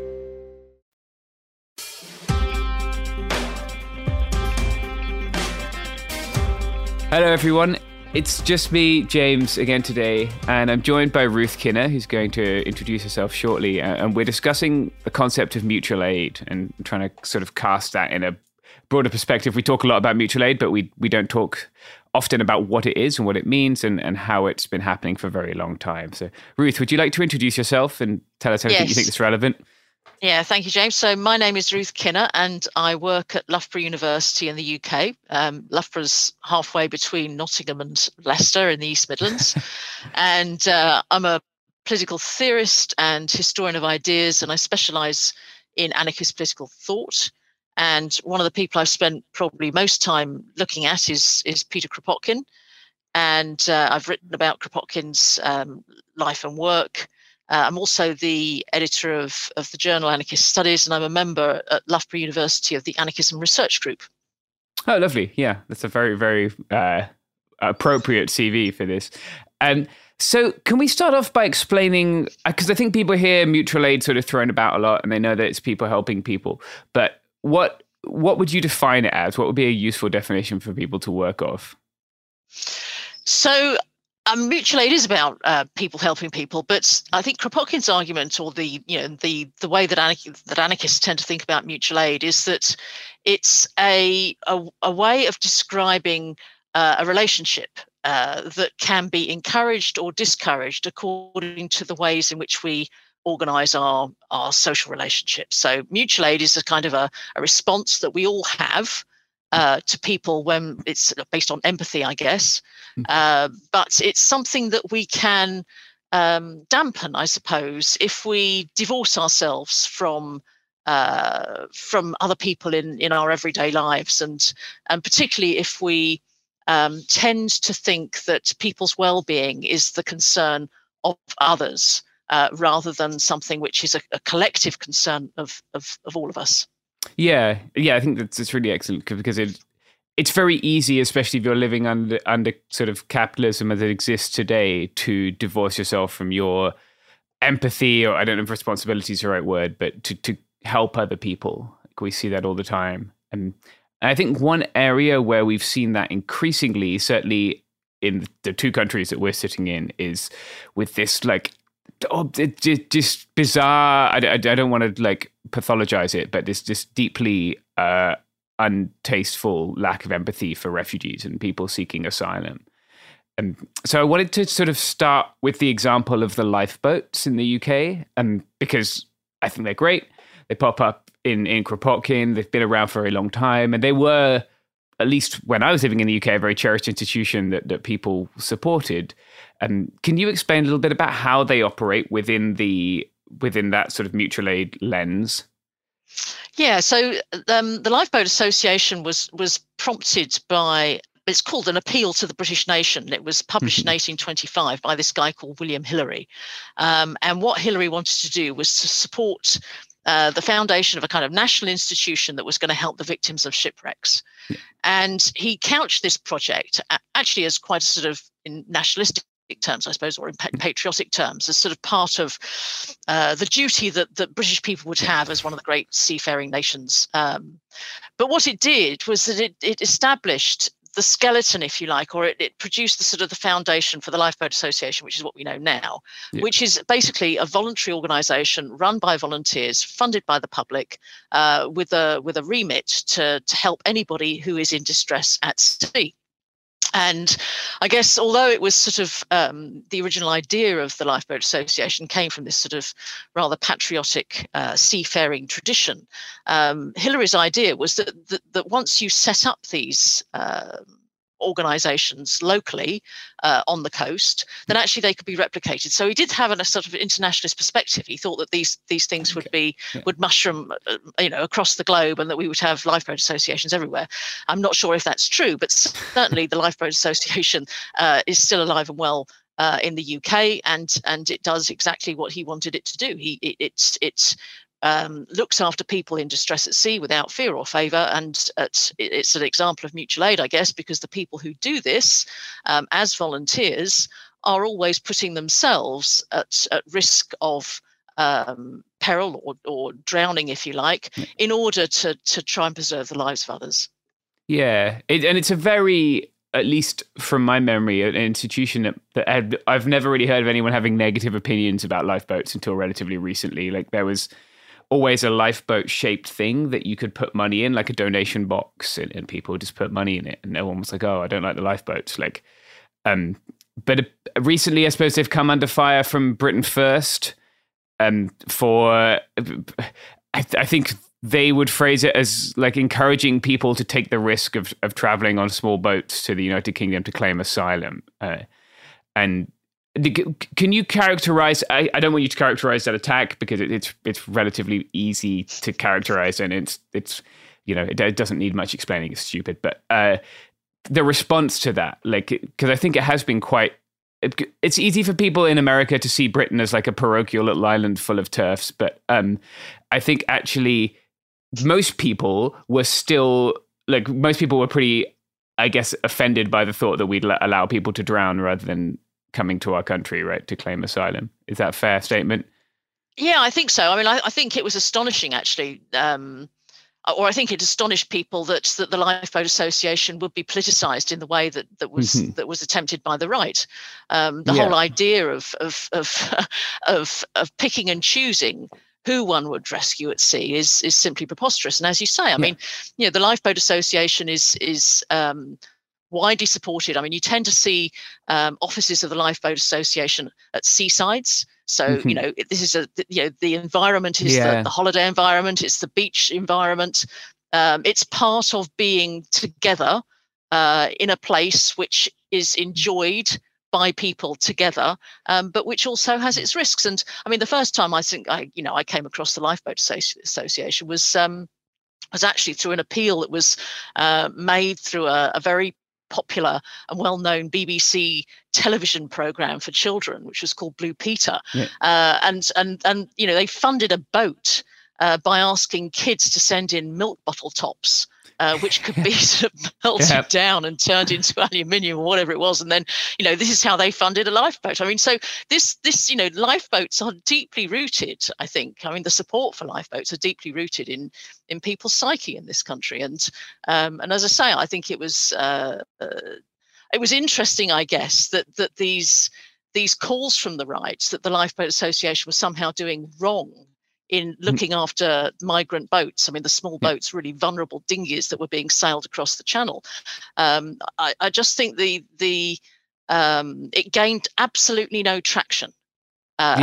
Because it simply didn't speak to people's public perception or deeply held perceptions, if you like, of the role of this association. Yeah, and there's been a really significant campaign to dehumanize migrants in the UK, like even perhaps to a degree greater than we've seen in much of the US, although there's like complete bipartisan consensus that we should criminalize people coming here in the United States too. And like people will have heard that I spent like the last week driving along the border, seeing little children like forced to be held in the desert with no shade and no water. Like it's also very brutal here, but I think it says something that's an institution that looks like that was a line that wasn't crossable, I guess, by the right and this demonization of migrants.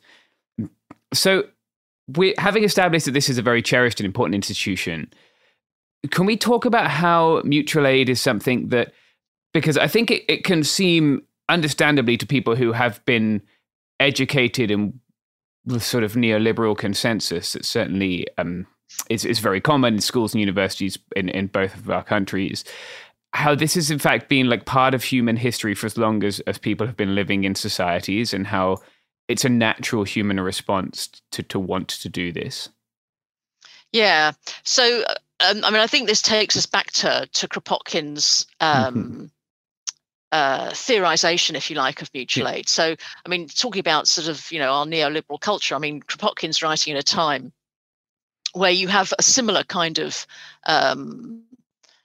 individualism being stoked, and it's being stoked particularly through a notion of social Darwinism. So the idea that fitness is linked to, or that the survival is linked to individual fitness, and that competition is the basic rule of life, and that therefore not only individuals but states as well should be pitting themselves against each other in order to gain advantage and to secure their own well-being. And Kropotkin wanted to sort of challenge this argument. And so the way he did it was to say two things. One, that biological fitness is not linked to competition, it's actually linked to cooperation. So individuals in any species cannot survive unless they have support from others in their species. That's how biology works. So whatever advantage that individuals might acquire, actually their well-being depends on the cooperation or the collective practices that they have with others. So he recognized that there was interspecies competition, but he said basically within species, survival is based on cooperation. And from that, he then said, one of the things that we can learn from this sort of review of social Darwinism is to think about how we can encourage cooperation as a moral value. And he said, the way that because that's a good thing. Surely it's if we're biologically attuned to cooperate, then why don't we make this a principle of our lives? And he said that the way that we should do this is by configuring our social arrangements or our environments, if you like, in ways that enabled us to see that we were affected by the same sorts of problems, that we had affinities with each other, that there was a basic relationship that we had with each other, not only with family members and friends, but with strangers too. And that once we could understand that, then actually we could sort of organize our social lives in ways that were supportive of others when they were in positions of need or when they were in situations of need. Yeah. So how would one go about doing that? Because it can seem... Look, where I live, thousands of people live on the street, right? And I can watch people every day walk past people who just need a little bit of help and not give it to them. And it can be very disheartening. And so how do we begin to organize in a way that recognizes our sort of mutual dependence? So, I mean, part of the argument, I think, is that people will fill the gaps when they see that others are in need. And that's exactly what the Lifeboat Association does. And that's exactly what happened during the pandemic, for example. So, not surprisingly, one of the things that happened in the first weeks of the pandemic was the mushrooming of groups that called themselves mutual aid societies, mutual aid associations. And they were networked. I mean, somebody set up a website so that, people could see exactly where these groups were. They were networked in the UK. I think there was some relationships that were even transatlantic. So part of the argument is that you don't have to plan this. And in fact, mutual aid is best thought of as an unplanned response. But I guess the other thing is, or the question that mutual aid begs is that, if people get together in times to fill the gaps, if you like, to provide support for people who are in need, then how do they sustain those organizations over periods of time without suffering burnout and all the rest of it?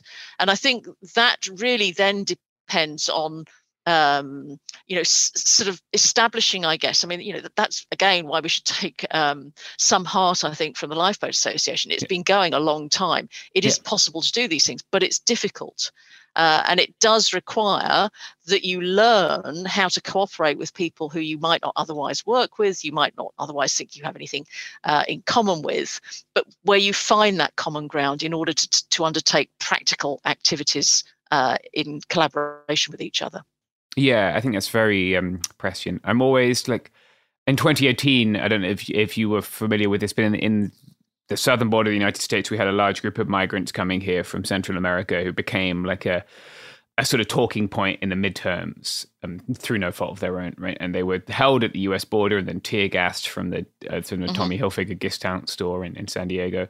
And I was really impressed with, like, I was there trying to help with my friends and sort of trying to do anarchist things, but also there were people who were older ladies from churches and people from mosques and people from synagogues and very, very much willing to work together. And, we'd go to Costco together and spend thousands on water and nappies for babies and such. But I think getting past that initial sort of, I'm not a person who works with people who go to church, to like, well, this person wants to help and so do I, was what allowed that to happen.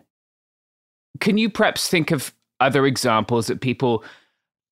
I'm interested in things like the lifeboats, which people might not see through the lens of mutual aid because they're such established institutions that there's an assumption. I think a lot of people probably think that there's some kind of state involvement with the lifeboats, right? And the same with lots of sort of the societies that exist to prevent cruelty to animals and children and that kind of thing, right? Those aren't state funded either in the UK.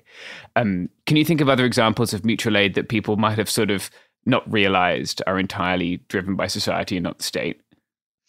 Well, I suppose the best or one of the best examples recently in the US context is the establishment of the Common Ground Collective after Hurricane Katrina.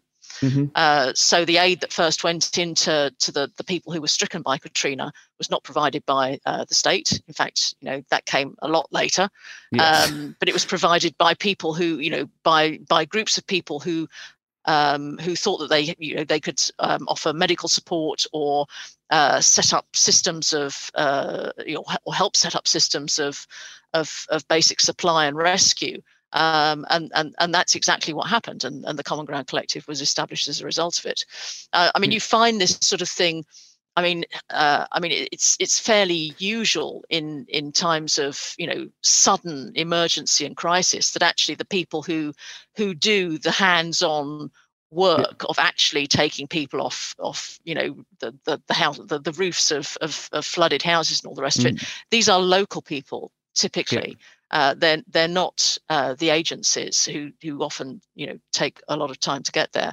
The other examples I think in the American context, again, which are often rooted around church groups, but certainly a lot of Black people's organizations, which, who couldn't, where they couldn't access support services, set up mutual aid societies, because that was if you like, the only alternative that they would have in order to provide, clubs for their kids and breakfast clubs and any kind of welfare at all. That was the root of it. The other example, Kropotkin looks at, these are 19th century example, which is sort of something that's later absorbed by the state, are the insurance arrangements that were made by miners to look after those who were injured down the mines and their families in the event of their death.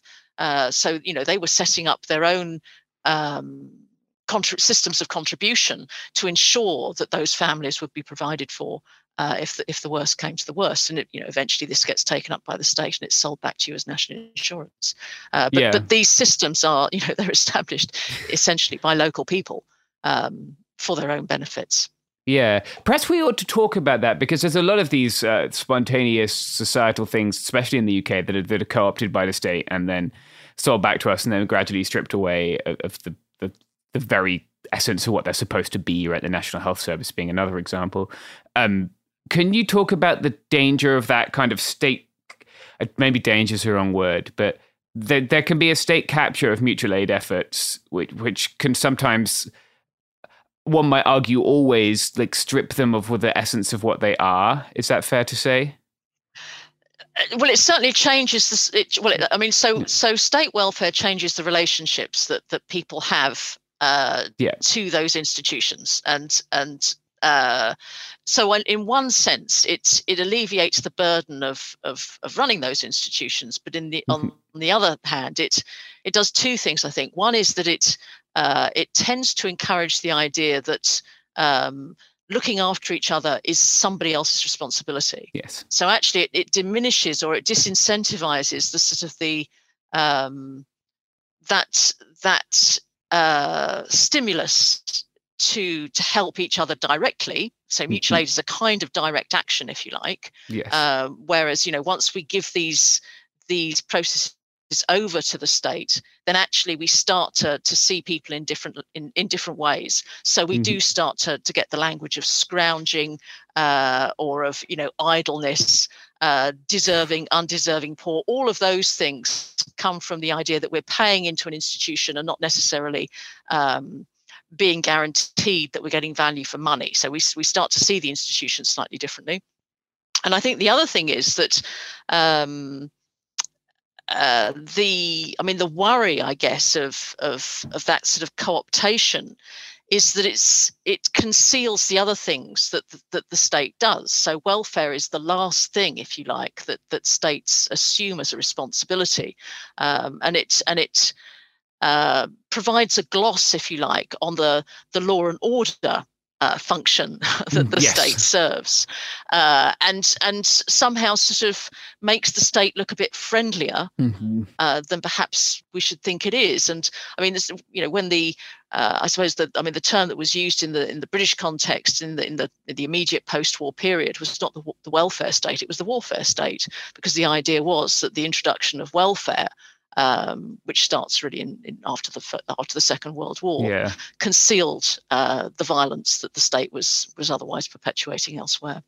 Yeah, I think it's something we should consider very strongly when we're looking at these things, right? I think it also strips the person-to-person aspect of mutual aid from mutual aid, certainly the most common sort of mutual aid responses I've been part of to health crises and then and along the border. And part of what makes that very meaningful is people saying this is a line between two states, but it's not a line between two people or two communities, right? And you are welcome because I am of this community and I want you to come here, which you do not get when, there's a man in green combat pants throwing MREs from the back of a pickup truck. That doesn't That's right. And but equally, I suppose that, I mean, that's the other thing. I mean, that's kind of what I was trying to get at, that, you know, once you have state welfare, you have concepts of access through citizenship, and that reinforces the idea that there's a right of access, and then there's an exclusion that necessarily follows from that. And so, you know, the relationship becomes much more transactional, rather than, which is the way that the mutual aid is couched in the anarchist lexicon. You know, it's driven by altruism, and giving without the expectation of reward. Yes, I think that's very important. It doesn't imply a power or an expectation of sort of reciprocity. I forget exactly where I read this. I'm terrible at these things, but like I guess you don't do it in a selfish sense, but it benefits you as well as the person you are giving to, like, because those people are part of your community. Is that fair? And like, you shouldn't be complete if people are suffering like right next to you. So I suppose there's an argument to say that, I mean, that comes from the notion of recasting what it is to be an individual. So, you know, your personal enrichment actually relies on the relationships that you can cultivate with other people. So, you know, the quality of those relationships is actually something that, of course, benefits you. But I think one of the things Kropotkin tells his story about, a child drowning in a river. Yeah. And he imagines three people standing on the riverbank. One of them's a religious believer. The second one is he calls an ordinary bourgeois, a utilitarian, and the third one he doesn't describe at all. And he says, you know, what happens when they see this child in the river? And he says, well, the religious person is wondering, you know, I should go and save the child because I'll reap my reward in heaven. And the utilitarian is thinking, you know, if I save this child, then I'm going to feel really good about myself, and so therefore I should do it. Yeah. And while they're sort of going through that process of reasoning, the third person has just jumped in and saved the child, and that's mutual aid. Yes, I think that's very good. Yeah, it comes from it doesn't need to be like overly theorized, I suppose. Yeah, and it really doesn't. Like I think the construction of mutual aid is important because it allows us to join the dots across the world and across time, and to see the relationship with the state. But it doesn't need, you don't need to have read Kropotkin to like, I know it sprung up here a lot in the pandemic too, right? Like free shops and certainly for older people or people who are immunocompromised. I remember breaking thousands of loaves of bread from a pizza shop down the street wasn't able to open, so they would bring me flour and I would make bread and we would take it to people. And things like that were very spontaneous and didn't particularly need like theorizing in terms of Kropotkin. But sadly, we lost a lot of that with the with the reduction in the severity of the pandemic, I guess. And I think it's important to remember that was a natural response and one that we should cultivate. Yeah, that's right. I mean, you know, there were all sorts of things that were going on here. I mean, there were people who were sewing up scrubs for health workers, delivering lunches to health workers, you know, as well as just, you know, the checking on the neighbours, making sure that people were okay. So, yeah, I mean, it took, you know, multiple different forms. And, yeah, I mean, it is difficult because, you know, once real life, as it were, sort of returned and the lockdowns were relaxed, you know, people have all kinds of other demands on their time, and again, we sort of then get used to thinking that, you know, somebody else is going to pick up the pieces now. I do think that that's part of that lockdown nostalgia, which is bizarrely already occurring. Like 3 years down the line, where people look back and think, oh, well, it wasn't that bad, and like, obviously thousands of people died, that we shouldn't overlook that. But part of what people are looking back on is that sense of community, which I think so many of us lack. The alienation is very real for a lot of us. And so those mutual aid groups or WhatsApp groups and things gave people a real sense of belonging. I think that's the same. A lot of people felt that way in 2020 obviously there was an uprising in the United States, which gave people a sense of purpose, which maybe they're not feeling anymore.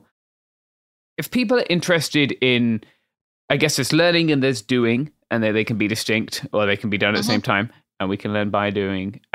Where would people start if they wanted to start their reading? Are there texts that you'd recommend that are not the size of a breeze block that people might find approachable? Well, you can get. Kropotkin's book Mutual Aid is quite long. It's the last 2 chapters really that are the ones to read, and that's freely available online. It's a very 19th century kind of argument. The other one that I really like is Cindy Milstein's Anarchism and Its Aspirations, and that's short. It's very accessible, and she has this discussion of mutual aid where she links it to what she calls the ethical compass. And I think that speaks really nicely to the principles and the sentiments, if you like, of mutual aid. That it is this kind of thick relationship that people cultivate, but not necessarily with a view to living in sort of permanently in community with each other, but actually to change the dynamics of the kind of the cities we live in, and the detachments that we not only have, but also sometimes kind of value. We don't necessarily want to live in each other's pockets, but actually that doesn't mean to say that we can't practice mutual aid with each other. Yeah, I think that'd be a great place for people to start. If they want to read a tiny bio of Kropotkin, Dog Section Press has an excellent,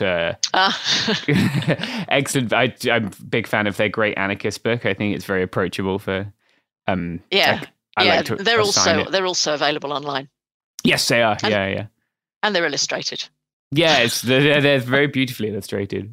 It's been a good one for me to assign to students and have them approach anarchism from a non-prejudice perspective, I suppose, which can be hard. Like, I always remember coming to the US for the first time when I was 21, and I don't think I presented in a way that was particularly affable to the Transport Security Administration. But what are you doing here? I'm a PhD student. What are you studying? Political violence and the anarchist unions. I was immediately sent to the little room that you go to. Had some more questions to answer. But I think it's really important to present anarchism, I think, through the lens of because I think so often it's viewed through the lens of a predilection for chaos and violence, which is the opposite of what you're doing when you're giving someone a blanket or something. And so I think if people listening will at least be familiar with the concept of anarchism and mutual aid and not see it in that prejudicial way, but I think if we can present it to other people, you're doing anarchism. Everyone was doing it at the start of the pandemic when they were sewing masks, like you say, or homebrewing hand sanitizer. Yeah, and I think that's really important actually to the argument that mutual aid is for everyone. So anarchists are not trying to change people's heads or get them to think in particular ways when they talk about mutual aid. What they're doing is tapping into a propensity that exists within all of us. And what anarchists are saying is that if you push organizations in particular directions, then actually you've got a better way or a better means of a better sort of environment within which you can sustain those practices. But mutual aid itself is not about being an anarchist. It's about being a human being. Yeah. I wonder, so if people want to sort of build ways of taking care of each other without the state, where they are, maybe they can see a problem, right, that hasn't been addressed by the state, like one of those holes that you spoke about, or a problem that the state is addressing inadequately or in an undesirable way. How would they go about, do you have advice for people looking to start? It can be especially if you're not on social media, which I know we've had people email about, I'm not on Facebook or Twitter, and how do I organize mutual aid? So do you have any suggestions for that? Yeah, so there are normally sort of in any, certainly where I live, which is a small market town, there is a community centre. There are churches too, but there is a sort of a local civic centre, if you like, which has all kinds of adverts for local groups and activities. We're a town of sanctuary, so we're one of the places that migrants are sent to in order to register. And the people who are involved in the town of sanctuary, they meet them, greet them, try and give them information that's useful to them. They run English language classes. They try and get the kids into swimming pools. There are all sorts of activities that they're doing. So I think it's a matter of sort of seeing what's there, Yeah. And then sort of try. I mean, often I think people don't realize the skills they have. So, for example, if they speak more than one language, it's often really helpful to people who are arriving in a foreign land or a land that they're not speakers of the native language. To help translate, to share information, just to point people in the direction where they can get help from other agencies. So I don't think, it seems to me that, mutual aid is not necessarily trying to sort of say, you're not going to enable people to access support services that are provided. Even if they're paltry, services provided by the state, what you're trying to do is to meet people's needs. And there are existing groups and associations which will enable you to do that. You could go, if you live at the seaside, you could go down to your local lifeboat association and see if they need a volunteer to run the office. These are the sorts of things that keep these institutions running. That's the kind of thing that you can do. Yeah, I think that's a very good suggestion for people. And we don't need to be like turn our noses up at support for the state, where what little is available, we should avail ourselves and other people who need it. And empower other people to get to, yeah. Yeah, absolutely. And certainly we can't act as if the state doesn't exist at a time when it does, and it's powerful and it can hurt vulnerable people. Yeah. I think is there anything else you'd like to say before we finish up on the topic of mutual aid?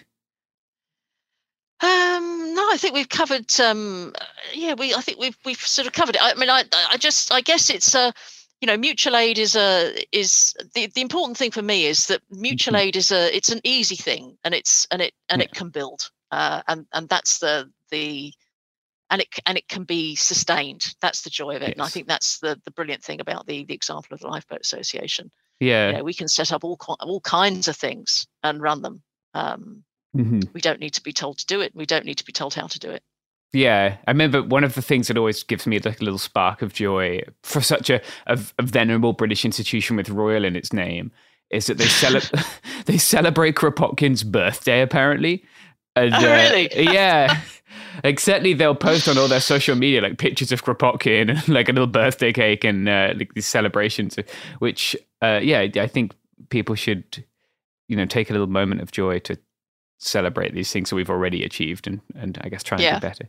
Is there anywhere people can find you on the internet? I don't know if you have social media or website. I'm not on social media, but easily. You can find me at the university at Loughborough University. It's LOUGH BOROGH. Yeah, it's one some of my colleagues have struggled with. Loughborough. It's not easy. Yeah. So that's the easiest place to find me, and my contact information is there. And if anyone wants to write to me, then I'm happy to write back. Wonderful. Thank you so much. Pleasure.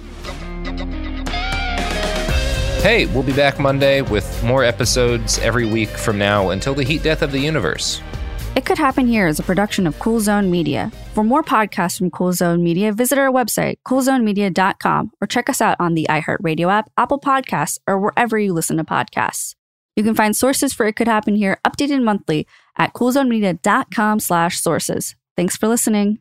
Xfinity has free premium networks for everyone this month, no matter what kind of entertainment you love. Addicted to true crime? Catch killer cases and more spine-tingling shows on A&E Crime Central. Crave adventure? Explore Asian action movies on Hi-YAH. Searching for something extreme? Check out skating, snowboarding, and more on Fuel TV Plus, the global home of action sports. And find crowd-pleasing bops on iHeartRadio's Hit Nation playlist. There's new free shows and movies to love every week. Say free this week in your Xfinity voice remote.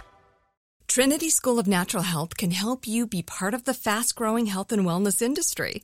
With an education that empowers communities, Trinity grads can change lives by applying natural health principles and techniques in holistic practices or stores selling nourishing health products. Offering 19 online programs that fit your busy schedule, you'll get training to help turn your passion into a career. Enroll today at trinityschool.org. That's trinityschool.org. Xumo Play is your destination for endless entertainment. With a diverse lineup of 350-plus live channels, movies, and full TV series, you'll easily find something to watch right away. And the best part? It's all free. Love music? Get lost in the 90s with iHeart 90s, dance away with hip-hop beats, and more on the iHeartRadio music channels. No logins, no signups, no accounts, no hassle. So what are you waiting for? Start streaming at play.xumo.com or download from the app and Google Play stores today. All you can stream with Xumo Play.